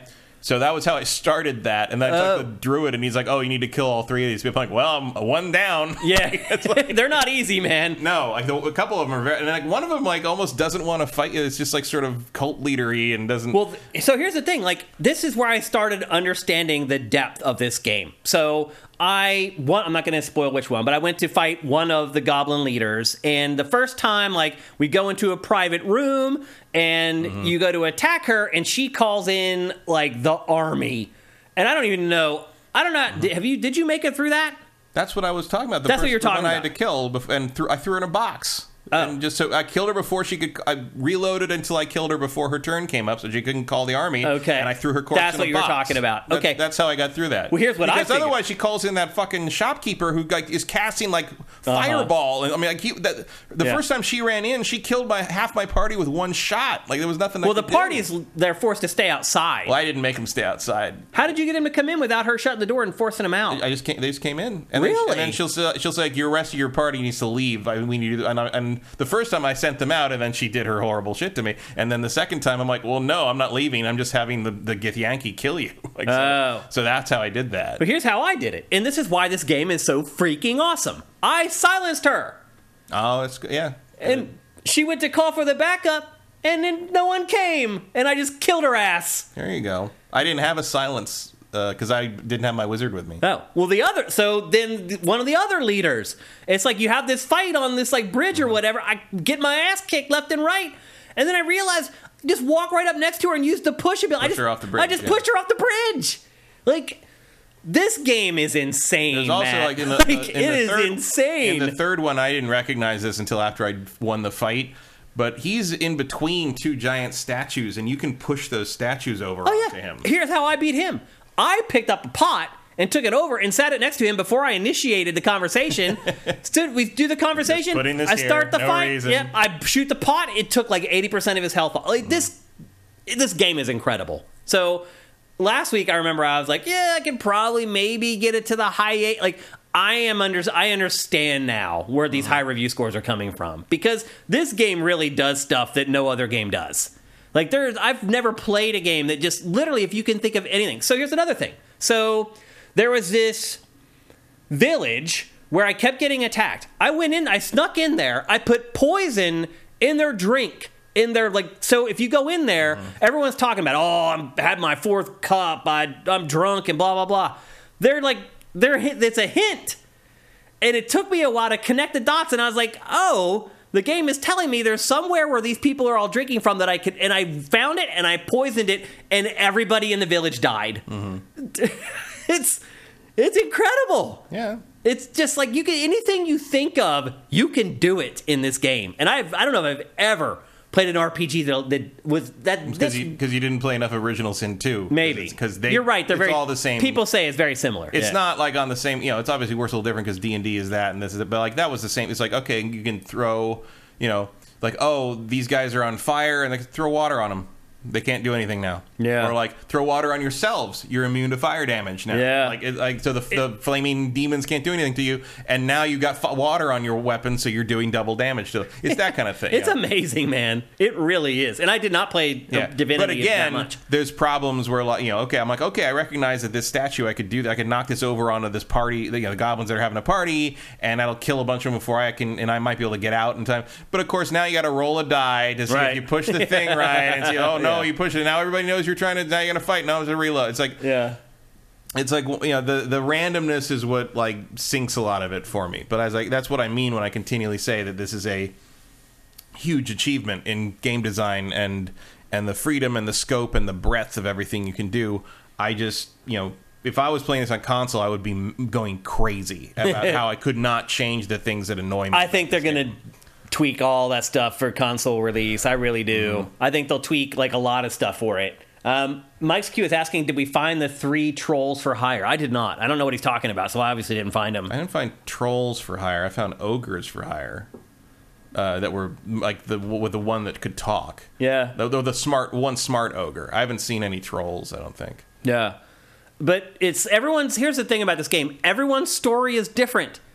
Everyone thinks about things differently, takes different approaches, and you can make progress in this game no matter what your approach is. Like, and then you just pile in all the other stuff that's just done to an expert level. And like, I can understand where people who had played this game a lot more than I did were like, oh, this is a 9+. It really is remarkable, the achievements in this game. And I'm going to absolutely keep on playing until I have to start playing Starfield. Like all these other games I was playing during the week, it was pulling me away from this. I wanted to go back and play this all week. I'll admit that I'm just sort of like, I don't know. Like if this played a little more like a standard action game, if this played a little less random, if this played... Because the other thing is like maybe this... Because I also don't think the controller quite solves my issues with it, but every time I play this and I'm starting to move around, it's just a little too constrictive in the camera. I agree, man. And trying to click around and trying to move around, it just does. I just feel claustrophobic. I feel the same way. And if it pulled back 10 more feet, it would be fun. But I just feel my guess is the engine buckles and or there's something. moments where I'm just like, I'm trying to click, I want to go over here, I'm trying to click over here, and I accidentally click the back of the head of the party member that's in the foreground. And now I'm talking to them, and I can't, and now the camera's pointing the other direction, and I'm just like, can I just navigate the fucking environment, please? And I've healed the ground probably 50 times. Fuck that. How in the world does that not hold command or something? You should never, and there's no take back, there's no rewind. It's just like, no. Yeah. Why don't let me do something that no one would want to do 9 times out of 10 unless I'm commanding you to do it. Yeah. Even Diablo gets that right. Yeah. It has issues. I'm not saying it's perfect, but the stuff that it does well, it does so damn well. All that stuff is great, but I feel like I have to wade through a mediocre game to get to the amazing game design. Yeah. You know what I mean? If you strip all that away, this game is kind of a 7 out of 10. Yeah, I can understand that. If it was just the combat and the moving around. Yeah. That may have been kind of blows. 7. I mean, if it's just the combat, I don't even know if it hits a 7, honestly. Oh, yeah. But, pile all the other stuff on top. Yeah, that's amazing. Mm-hmm. But there's sort of an element to me of, I wish it was on top of a better game. Yeah. You know? This will definitely be in my short list for Game of the Year at the end of the year, though. It'll be something I consider. I would think so. I mean, certainly it would be up for a lot of technical awards for me.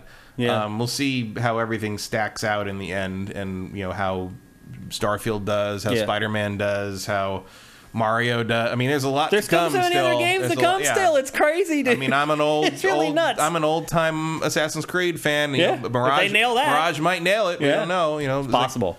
So yeah. But I wanted to come back and talk about this year, this would be a pretty good shoe-in. Yeah. But I wanted to come back and talk about it again because, I told you how much I had played it last week, and obviously people who had reviewed it had played it a lot more than me, and anytime my opinion on something changes or is altered a little bit after I play more, I'm going to come back and tell you guys. And so my impressions of this game have definitely gone up even further from when I talked about it last week, and still I'm only 40 hours in or something like that. There's still so much more to go. It's just, and I still haven't got the Baldur's Gate yet either. So it's just a beast. And again, the timing of it's a little unfortunate because there's a lot of people who are not going to be anywhere near finishing that when Starfield comes out, and they're going to have to make the choice, dive into Starfield or try to finish off Baldur's Gate. For you, definitely not. No. Yeah. Unless Starfield sucks. Eve Demon says it's his game of the year so far. I'm sure it's a lot of people's game of the year. Vincent says the short list for game of the year is like 30 games. Maybe not 30, but like 10. Yeah, you're definitely making a good argument for 10 nominees. Like 10 nominees. If the Oscars can do it, yeah. Why not? I mean, this year is just exceptional, people. Like, it's hard to realize the good times while they're happening. You always look back and say, oh, those were the best of times. I'm telling you right now, try to recognize that you are living in the best of times right now. It's not like this ever. Even back in the PS2 era where we would get like 80 game releases a month when it cost $2 million to make each game or whatever.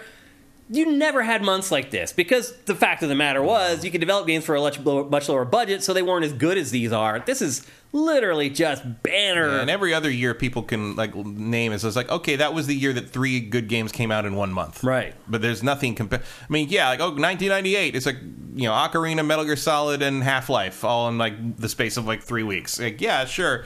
But that's 3 games. Yeah. And it's like, or 2007, which I don't even know what people are talking about with 2007. Yeah. Like, I guess Modern Warfare. I haven't been able to get on that bandwagon. Modern Warfare and Portal. Yeah. I don't know why people bring that up. I don't know. Yeah. I have never seen a release schedule for a year packed like this. It's insane. This is 3 years worth of Game of the Year stuff packed into amazing. one. Yep. And Baldur's Gate 3, just another one to just throw on the pile. And here comes Starfield. Mm-hmm. It's just awesome. So anyway, I mean, if you like RPGs, go buy Baldur's Gate 3, or if you have to wait until the PlayStation version comes out, it looks like Xbox isn't coming until next year, but if you have to wait till PS5... Which sounds like it's a problem with the S. I mean, I wonder what happens, because the other problem, too, is... At some point, you got to ditch the S. Yeah. Right? It's holding them shit back now. It's not just holding, like, Xbox games back. It's holding all games back. Developers have started talking about it. Like, the S is, like, screwing things up for us, like development-wise. Like, well, if you're going to end up in a situation like this, where like this big, huge game, this game that everybody's talking about, that's the highest-rated game of all time, it's coming out on your platform half a year late because they can't figure out how to make it work on this stupid legacy, like let's be honest, previous gen system that you force everybody to try to take into account. At least they gave up on Switch. What good?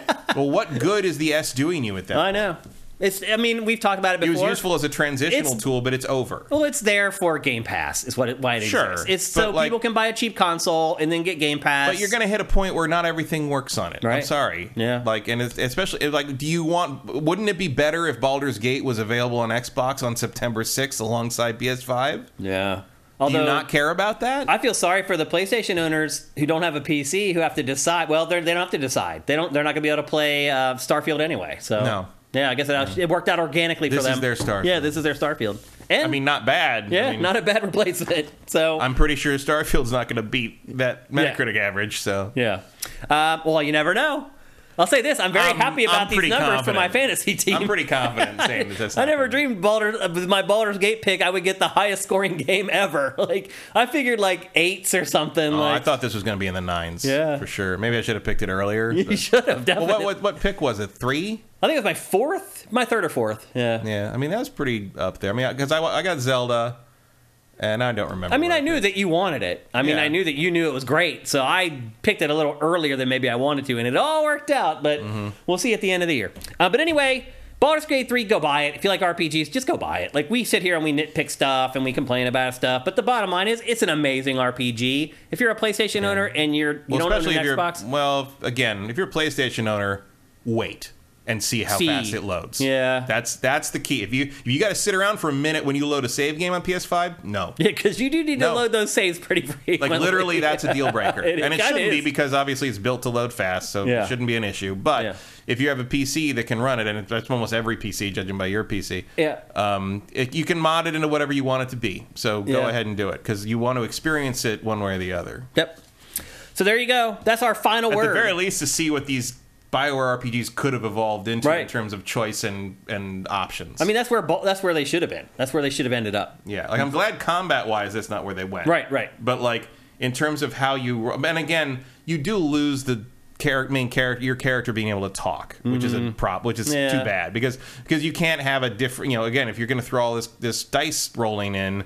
you can't have a fail and a succeed and a super succeed and a critical fail state for every single line the character says. But, like, you are losing a little bit of character to your character. Because, everybody knows their shepherd. My character, every time they show him, he just looks pissed off. He's just the facial expressions do make up for some of it because it is very good. But, like, there is no sense of self that, like, Shepard has in comparison. Yeah, you lose it. So that is something you lose. And I honestly, I generally would side with the Shepard idea more than the text thing. I don't find the text thing very compelling. But, like, there's something here that's, like, not like anything. It's a glimpse into a timeline where CRPG is developed in a very different direction. Yeah, I'm glad we got it. So go pick it up if you like RPGs. You won't regret it. Next up, we're going to talk about QuakeCon. But when we talk about QuakeCon, we're really only talking about one thing because nothing happened at QuakeCon. Erebus Jones says, not speaking has never hurt Link. A, disagree. Yeah, I do disagree with that. B, Link is not a character in a choice-driven RPG. Right. He is a useless side character in a very generic and almost bare-bones fantasy story that's told the same way every time they make the game. The point of Link is not to talk. Well, there's no story. What would he even say? He's such a non-entity in the story that in the new one, they literally shunt Zelda into another time period so they don't have to worry about him anymore. That's true. Yep. Anyway, we're moving on. We're talking about QuakeCon 2023, which they finally had in person again. There really were no big stories coming out of QuakeCon. You may have even forgot that it even happened this weekend. If it wasn't for Quake 2, I would not have noticed. Right. John Carmack showed up at QuakeCon. Because he's allowed to now. Because he's no longer being sued by ZeniMax and Bethesda for, like, stealing their technology or whatever. Whew. He finally showed back up and, like, people celebrated, and that was the biggest story from QuakeCon. The Quake fans never had a problem with him. Right. And that was really kind of the biggest story coming out of QuakeCon, other than we got is it a remaster or? I'd call it a remaster. Yeah. It's got other content mixed in. It's got new options. It has new items. It has new ways it has modern conveniences. Some. So Quake 2 just shadow dropped for everybody in the middle of QuakeCon. We got the announcement and it was up for downloads. It's on Game Pass right now. If you're a Game Pass subscriber, you can play it totally for free. Matt, did you play this at all? Yeah, I did. What did you think of it? It's Quake 2. You liked it? Yeah, it's Quake 2. Wow. I thought this was the worst game I've played in like 10 years. It's Quake 2. It's so bad. Like, I'll say this. It really shows you how far shooters have come. A lot of people say shooters never change. They stay the same. They're stagnant. Oh, no. Play this, and you'll see the evolution of this over. This launched in, 97? Is that right? That sounds about right. Yeah, roughly. Yeah, about that. So it's like 26 years old.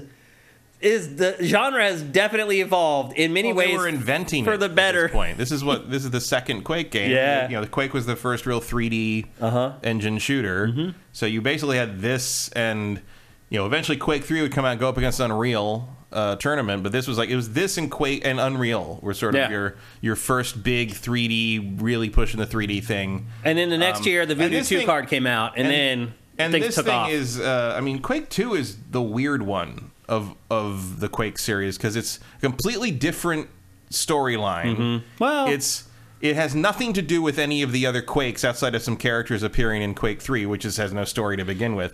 It's a whole sci-fi. We're invading this other it has nothing to do with the first Quake. It's a whole standalone thing. And Unreal kind of did that too. Where Unreal is way too long for its own good and is a very story-driven alien planet game. Mm-hmm. This is sort of the same, except it's got that same sort of loosey-goosey, slidey. It's very hard to control with a controller now. The jumping in particular is not very good. Also, there's so many hit scan weapons in this. From the enemies have so many hit scan weapons that you're just like, oh my god, there's no way to dodge any of this. Now, we just played an older shooter, Bolt Gun, that I loved. Mm-hmm. I thought it was amazing. That game actually took modern contrivances and incorporated them in an older style game. Had a blast with it. This is just a disaster. I don't agree with that. I hated playing this game. I didn't like anything about playing. Did you this. never like Quake 2? I did. I played the multiplayer out the ass. I hated that too. playing the multiplayer in this. This feels exactly like Quake 2 to me. Well, yeah. Because it is Quake 2. Well, yeah. It is. But it's like, that's what it is. It was always this. I liked it 26 years ago when things were different, when this was bleeding edge. Right. But like, now it's just shit. It's fine. It's shit, It's dude. Quake 2. It's so bad. So you try to go for headshots in this, but you can't because they all duck. So what you do instead... Also, headshots don't matter. They don't matter. It's just 2 shots and they fall. These guys it doesn't fall matter. over. So you end up aiming at their knees the whole time because you know they're going to bend down as soon as you... It's just... It's so bad. Well, if you're really shooting somebody, you're aiming for center mass. You're not going for a headshot. And like it says that there's an aim assist in this. I couldn't feel one like at all. Could you? Not really. Yeah. I mean, I'm sure there is. It says in the options you can turn it off. I'm like, dude, this is the most fragile freaking aim assist. This thing was never meant to be played with a controller. Like, I didn't try it on PC. I didn't try it on a mouse. I played it on Xbox. I played it on a controller. Yeah. And it was fun. Especially for like Game Pass free download. Fine. Am I going to finish it? No. The game is so hard. It is very hard. Oh my god! Well, shooters all used to be super hard. This is like the Dark Souls of first-person shooters. Like Unreal 1 was very hard too. It was like that guy right there with the blonde hair. It takes like 20 shots to kill him. Yeah, well, that's why you got to switch to the shotgun by now. Well, eventually you don't get it yet. You have the shotgun here. No, you get it in like the next room or whatever. But anyway, you get the machine gun in the next room. You don't get the shotgun for another like 10 or 15 minutes. I got the shotgun early on, but it's in a secret area. Oh. It's the secret area of the first room where you can get a shotgun. Oh, okay. Well, I didn't get into this game a fair amount back in the day. I remember some of this. I didn't remember any of it, other than like the maps and multiplayer. I remembered some of those, but I thought this played like absolute crap. Like it does actually have like a story that I didn't remember when I played it back in the day. I did. It's like weirdly it's like weirdly focused on it. Like, it's very story driven in a way that you're like, that's so weird. It's like, especially, I mean, it's not that like there's anything wrong with a story driven FPS because like Unreal did the same thing, but it's like, it's so weird that that's the direction they went after the first Quake, because that first Quake was the story was an excuse to go blow stuff up. Yeah. And in this, it's like there's a war going on, and you're here to do this, and you're like a particular character. Well, you're Bitterman. You're Bitterman. Yeah. Who does, the only thing I know about Bitterman is when you highlight him when you're selecting your fighter in Quake 3, it goes Bitterman. Yeah. Like, that's it. That's the only thing I know about Bitterman. Well, basically, what you're doing is you're trying to stop the Strogg from invading Earth before the invasion starts. Yeah. So you're attacking their base, but of course your ship goes down before you get there, and you have to try to gather together the other space marines. Like, you're all in like the little drop pods, like ODST, and like some guy like flies past you and damages your pod as you're going down, and you're like, "Hey, somebody just hit me!" It's like, and it's funny to me because it's like, imagine being like a hard-boiled like space marine dropping from orbit and feeling the need to contact like HQ and whine that some guy got too close to you on the drop down to another world. It's like, yeah. But then it turns out that the Strogg have some like weird like EMP thing that disables and kills everybody else dropping in the pod, and you don't get killed because you got damaged just the right way by that close call that you get to land, and then so you have to basically do it all yourself. Well, I'll say this: the CGI cutscenes in this are way better than any cutscenes in Atlas Fallen. And this is from 1997. Yeah, there's some scope to them, like, and there's a charm. There's like that mid to late 90s 3D like jank to it. It's not jank, but it's like this. Oh, there's a little bit of jank. Like. And that whole like thing where because I remember when this first came out. And the fact that, like, when you downed a guy, he could still maybe get up and shoot back for a second. Like, that was like, oh, my God, that's so crazy. Happened, but it happens over and over and over and over. But it was very novel in 1997. Yeah. I mean, I get it. I was there in 97 when this came out, and I thought this game was awesome in 97. In 2023, it's a crappy game. I actually eventually just even turned down the difficulty to start playing it on easy. Because I was like, I'm not enjoying this. On easy. I knew I wasn't. I played on medium for the first like few hours, and I just got sick of having to start over and over again. These games have always been unfair. Yeah, so I turned it to easy eventually, so I could just actually see some of the game. But like, there's just so many things that aren't in this game you're used to having. There's no crouching toggle. Like you have to hold it. You have to hold down the crouch button. I didn't look in the options if that was something you could select. No, there's no reloading weapons. So I'm constantly hitting the X button and it brings up a menu like over and over again. It's just habit. It's like I emptied my gun, I need to reload. There's no reloading. There's no sprinting. There's no sliding. There's no climbing. There's just awkward jumping and this weird, like, slippery platforming. There's no aim down sights. As you mentioned, the headshots are pointless because enemies always duck and they don't really take more damage anyway. I don't know, man. I was like, dang, I can't believe I played this back in the day. My standards were so low back then. Because you're right. Well, because this was the brand new. Yeah, these standards were not low. This is simply what the state of the industry was. I'll put it to you this way: 10 months later, I was playing Star Siege Tribes. So, 10 months later, I was playing GoldenEye. You're right. Yeah, I mean, probably at the same time I was playing GoldenEye. Really, actually, yeah, it came out the same year. So, I mean, GoldenEye's better than this game. Yeah.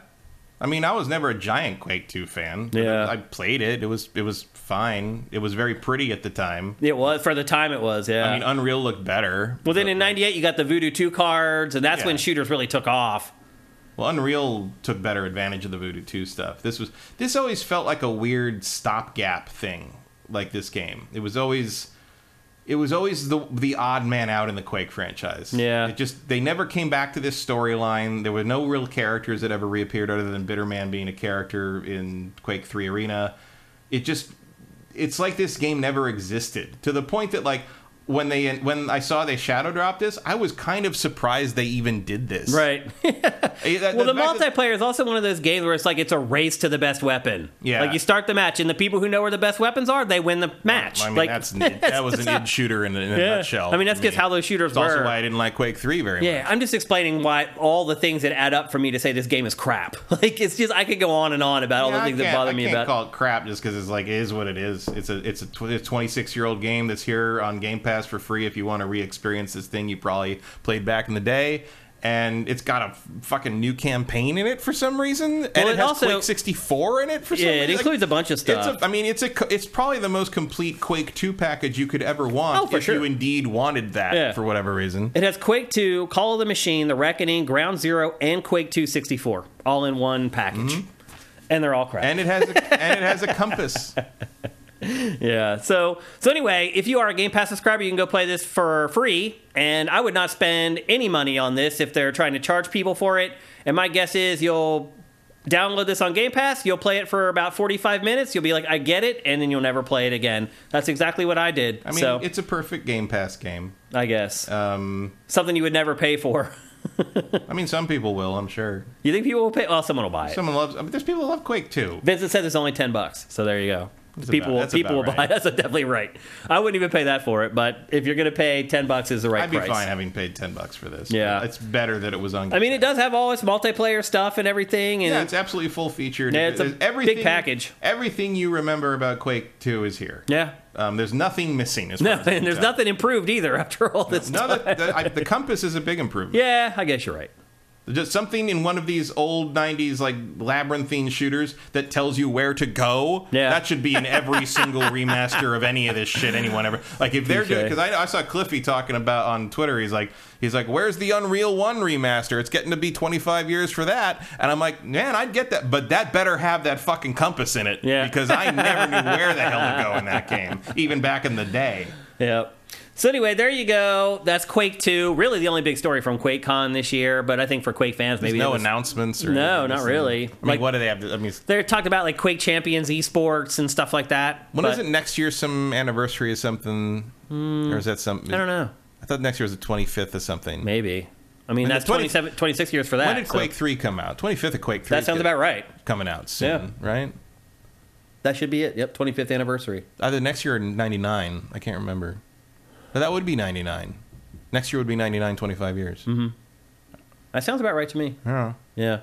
I imagine you do something with that. Yeah, it was a weak QuakeCon, but it's good to just get people together and have stuff in person again. So minor victories now after coming out of a pandemic. Steam, you already get it for free. That's nice. What did it say? If you own Quake 2 on Steam, you get this for free. So if you had it all that time, you can get the new version. That's cool. That's all right. Yeah.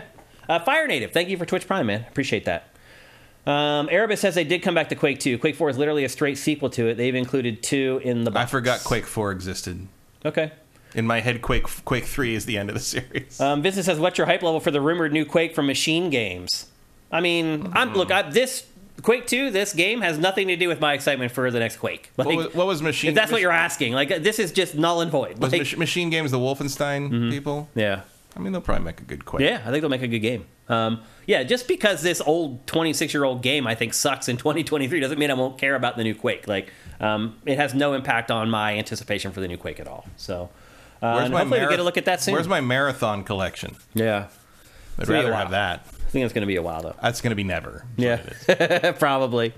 All right, well, let's move on to our last topic of today's show, and this is the game that I had lined up for last week's episode, but we didn't get to it. We ended up talking about Evo for longer than we thought, and that game is Venba. Have you played this, Matt? I don't even know what this is. It's also on Game Pass right now, but it's also available for purchase. It's available for pretty much all platforms, and it is get the B-roll going. It is a cooking game, but it's really not. There's cooking in the game, and cooking is used as a vehicle to tell the story, but it's really an adventure game. It's really a story-driven, narrative-driven game. You play as different people from the family, but they are an immigrant family from India who immigrated to Canada in the 80s. And the wife's name is Venba, and obviously she's the cook of the house, and so that's why the game is called Venba. But it's really about the entire family. So it starts out, it's just her and the husband, and then what's really awesome about this is it shed new light for me on what it was like, and probably still is like, for immigrants to come to North America. And it's in Canada, but you could just as easily swap in the U.S. for this, and I think it still applies.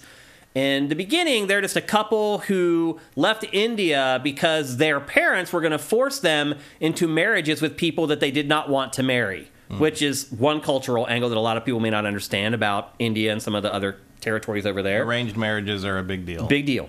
And so they moved to Canada because they want to get away, because they love each other and they want to be together, but their families were like, you can't. These are not the people that we've chosen for you. So they moved to Canada to get away from that. But they get to Canada, and they start to learn the issues of being an immigrant in a new country.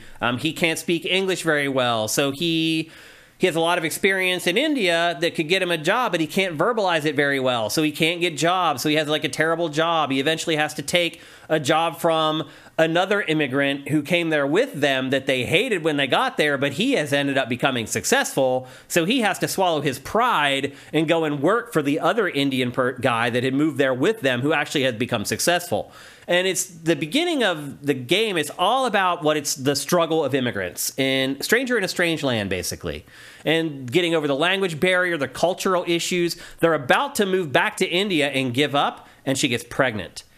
And once she gets pregnant, that changes everything, because now they have to worry about their son. And can they get their son, can they stay here to give their son a better opportunity at a better life? And they have to put up with it. Well, as it turns out, the son has no problem at all, because he's born in Canada, speaks English, has no problem with any of the cultural stuff. And in fact, once he gets to like 4 or 5 years old, his name is like Kevin. He wants people to start calling him Kevin. Mm-hmm. And so the people at school start calling him Kevin, and they go to school and they realize that he has completely assimilated into Western culture, and they are the ones who can't.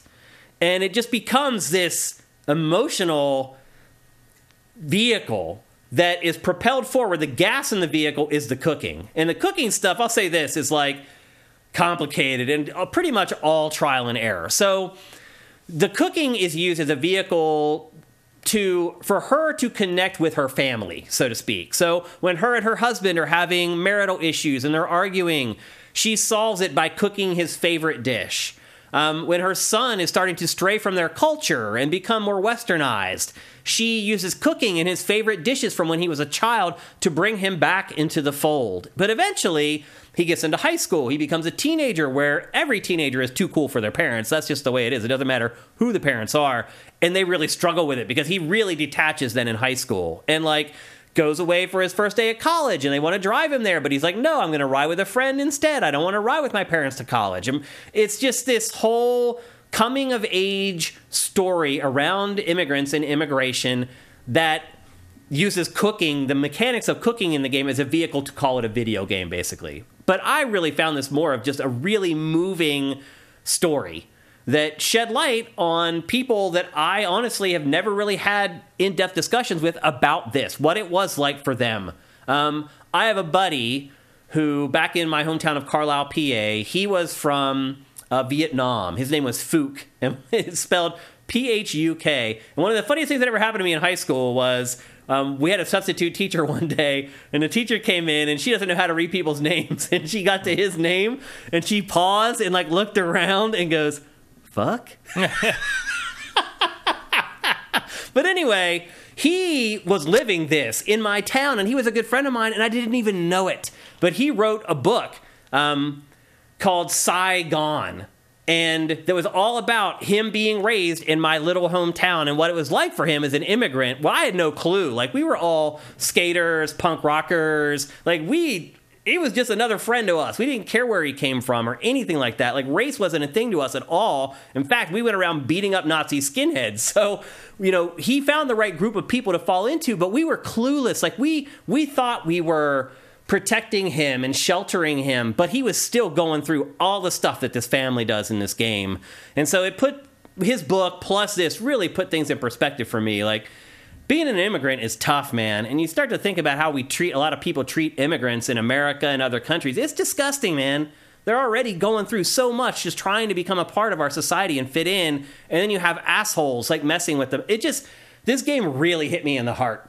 And there aren't many games that do that anymore, to be honest with you. Like, this game just really kind of shook me up a little bit. And again, it's like, it's not Cooking Mama. It's just not like, oh, and I got to get this done within 5 seconds, and I'm under the gun, and I got to... But that's not what this game is. This game is like fiddling around with stuff, trying stuff, seeing if it works. Oh, that doesn't work. Let me try this other thing. There's no pressure, because the end result of the cooking is to bring the family close together. And it does happen and work in this. And so you go through their entire lives. Like, at the end of the game, the husband and the wife are old and gray. The son is now a successful professional. I'm not going to spoil what happens whenever he becomes an adult, because that's a really important part of the story. But anyway, this game is called Venba. It is free right now on Game Pass. It took me, I think, 2.5 hours or something, 3 hours to finish it. And I don't regret it one bit. Like, I feel like I'm a better person after playing this game. And I don't know if there's a lot of games that I can say that about. So I just wanted to, this is one of those games that I play, that I bring on to the show to talk about at the end of the show for 5 or 10 minutes just to put it on your radar. I really enjoyed it. I thought it was edifying, and I got something important out of it. And so if you're into consuming art for those purposes, I think you should give Venba a go. Now, what would I pay for it? $10-15. So most I would pay for it. I think it is 15 or 14 or something.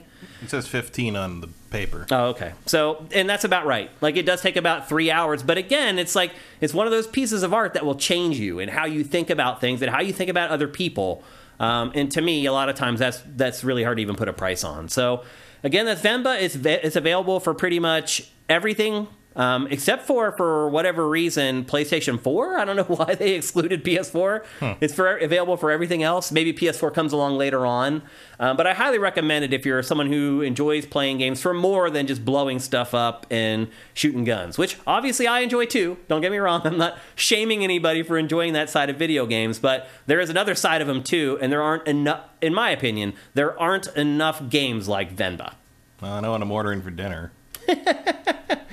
Yep, the power of suggestion. I also learned so much just about Indian culture, about Indian food, and their culture in general. Like, I didn't realize how little I knew about how they grew up and their customs and things like that. I've learned a little bit along the way, but I know so much more after playing this game. And there just aren't that many games that do that anymore, that teach you stuff that's important. No, so now give me an RRR game. What game? RRR. You never watched it? I didn't watch it. Yeah, it's insane.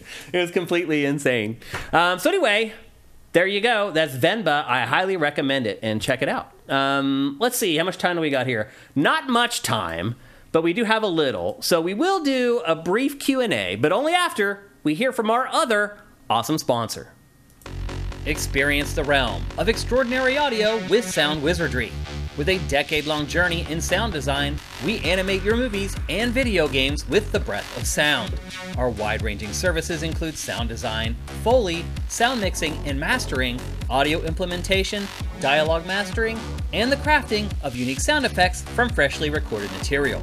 Our portfolio contains Baldur's Gate 3, Steven Universe, Alan Wake 2, Gwent, Cyberpunk 2077, and more. Visit soundwizardry.com and let us transmute your vision into an auditory marvel.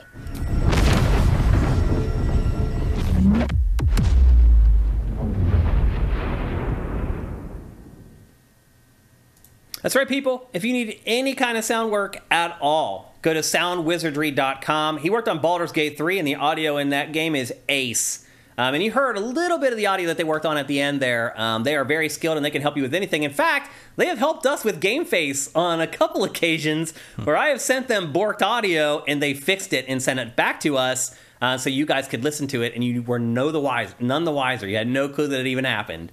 So the people at soundwizardry.com are good people. They are sifters. They are gamers. Support them if you can. And with that, we do have a little bit of time to answer one or two questions if we answer them quickly. JM Rain just dropped the subs in the chat right away. JM Rain, I still owe you a game for winning Name That Game, so get in touch with me, bro, and I'll get you your code. Let's see. Oh, Mitchell is alive. What was the last game you completed? The last one you got to 100% or close to? Let's see. The last one I completed is having in the chat. I mean, probably Spider-Man 1 on the PC this year when I got that for the new computer. I 100% of that. Mm-hmm. Not a new game, obviously, but I can't remember the last game. It is the last one I did that with, I think. I can't remember the last game I 100%ed. I really can't. Before that, it was probably Miles Morales. I mean, it would go back like that. If you want to talk about getting all the trophies or all the achievements, that kind of thing, yeah. The Spider-Man games. I mean, it might go back to the first 4 Assassin's Creed games for me. No, even then I didn't get all the collectibles because there was like those flags or whatever that there was like 400. Oh, I got all those. Whew. I had to play Assassin's Creed 1 4 times to get all those flags because they kept glitching. Yeah. Oh, not the flag. The paladins kept glitching. One of the paladins kept sinking into the ground as I approached him, and because the autosave, there was no way to undo it, and he would always be gone. The only way to do it was start another game again. And one time I was at E3, and one of my friends who worked on the early Assassin's Creed games introduced me to someone, and I'm just like, and he's like, this is so-and-so. It's like, it's his fault you had to play the first game 4 times. He didn't fix the paladin thing. And I'm just like,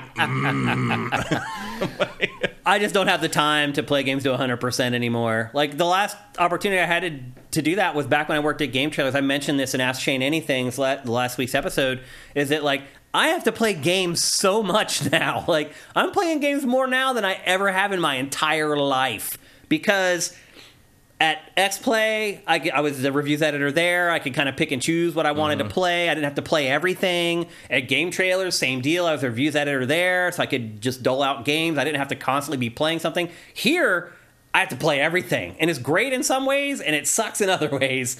And the way it sucked was today, me scrambling trying to get this show together to come in here and do this show. I barely made it by the skin of my teeth. I got here way late and barely got the show ready to go. So, unfortunately, I don't know if I'll ever 100% a game again until I'm done working, probably, and I'm, like, retired then. Yeah, I guess I technically 100%ed Horizon Zero Dawn last year when I finally finished the expansion.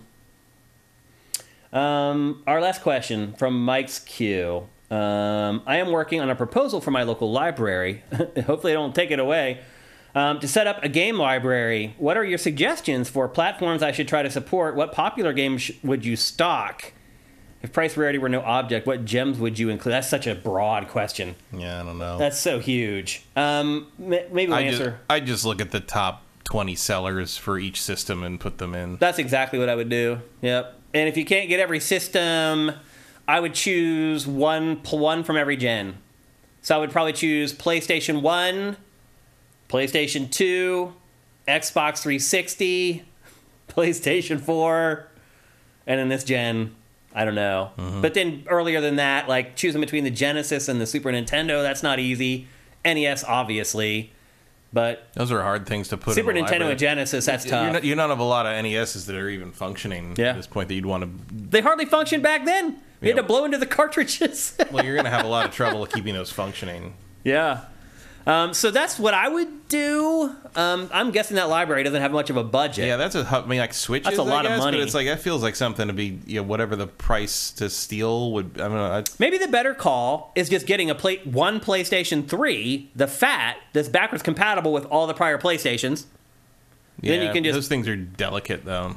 They are, but if you're trying to save money and make it work, a PlayStation Fat will run you $400 or $500. No, it will. Because specifically of that backwards compatibility. Right. Everybody wants that one. Yeah. Still though, $400 or $500 versus buying every PlayStation, you probably save money still. Maybe. Make it easier at least instead of having to pull out all the consoles and hook them up. It'd probably be easier to get a few PS1s and PS2s, like cheap, like the later ones. Maybe the slim ones. Slim PS2 is going to run you maybe $30-$40 at this point. Yeah. I don't know.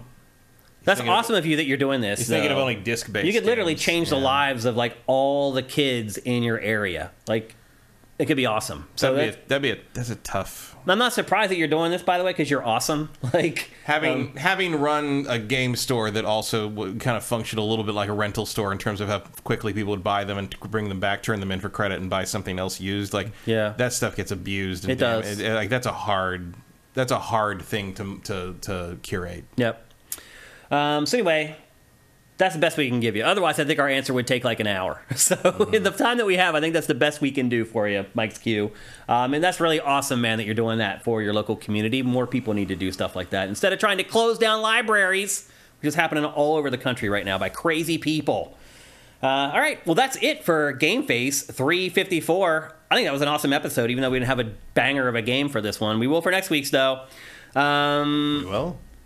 Well, for me, Madden. Oh. For me, Madden's a banger. I know for you it's not. For me in the chat. Yeah, exactly. For me alone, there will be a banger in next week's episode. Look, if you're watching GameFace on YouTube or you're listening to it on any of the podcast services, and it's on all of them, and you want to keep the show going, head to patreon.com/sifted. That's SIFTD. It's just $4 a month to get all our content early. That's it. $4 a month. 1 cup of coffee. That's it. You'll enjoy that cup of coffee for 5 minutes. You'll enjoy Sifted for dozens of hours during the month. So if you could see it inside yourself to help us out, that would be sweet. If you can't afford to, and I totally get that, I've been there before in my life where I didn't have 2 nickels to squeeze together. You can help us in other ways too. If you're listening to this on a podcast service, review the show and hopefully say good stuff, but whatever. Review the show on there. That makes a big difference. It helps our show bubble up. If people search for gaming podcasts, that can make a big difference for us. Or you can help us with Twitch Prime. If you're watching on YouTube, the instructions for doing that are down below. Basically, if you're an Amazon Prime subscriber, you can give us a free $2.50 every month. Free. It doesn't cost you anything. Amazon gives us the money. And I think everybody's okay with getting one over on Amazon. Aren't we? Don't we all feel that way at this point? Yeah. So anyway, there's lots of ways to help us, whether you have money or not, and we appreciate all of it. You can even just go to patreon.com/sifted and just give us $1 a month if you just want to just do it because like that stuff adds up too. It all helps, and we appreciate all of it. And also, big thanks to LS Cream and soundwizardry.com. We have 2 sponsors for GameFace for the first time ever, which is just amazing. It feels amazing, and it makes a big difference for us. And also, don't forget, help us out with that Twitch Prime. We had a better month last month. Let's keep the momentum going. Let's keep it going up until we can get back to where we were like a year ago, where Sell it was out really hard, making a sell out difference. fast, Yeah. sell out easy. That's the plan. Yep. Just like South Park. Yeah, exactly. So anyway, we'll be back next Tuesday. We're here every Tuesday at twitch.tv/siftedgames at 1 p.m. Pacific, 4 p.m. Eastern, and that will be the case next week as well. I hope you guys have a great week. Play a bunch of awesome games. GameFace is up and out.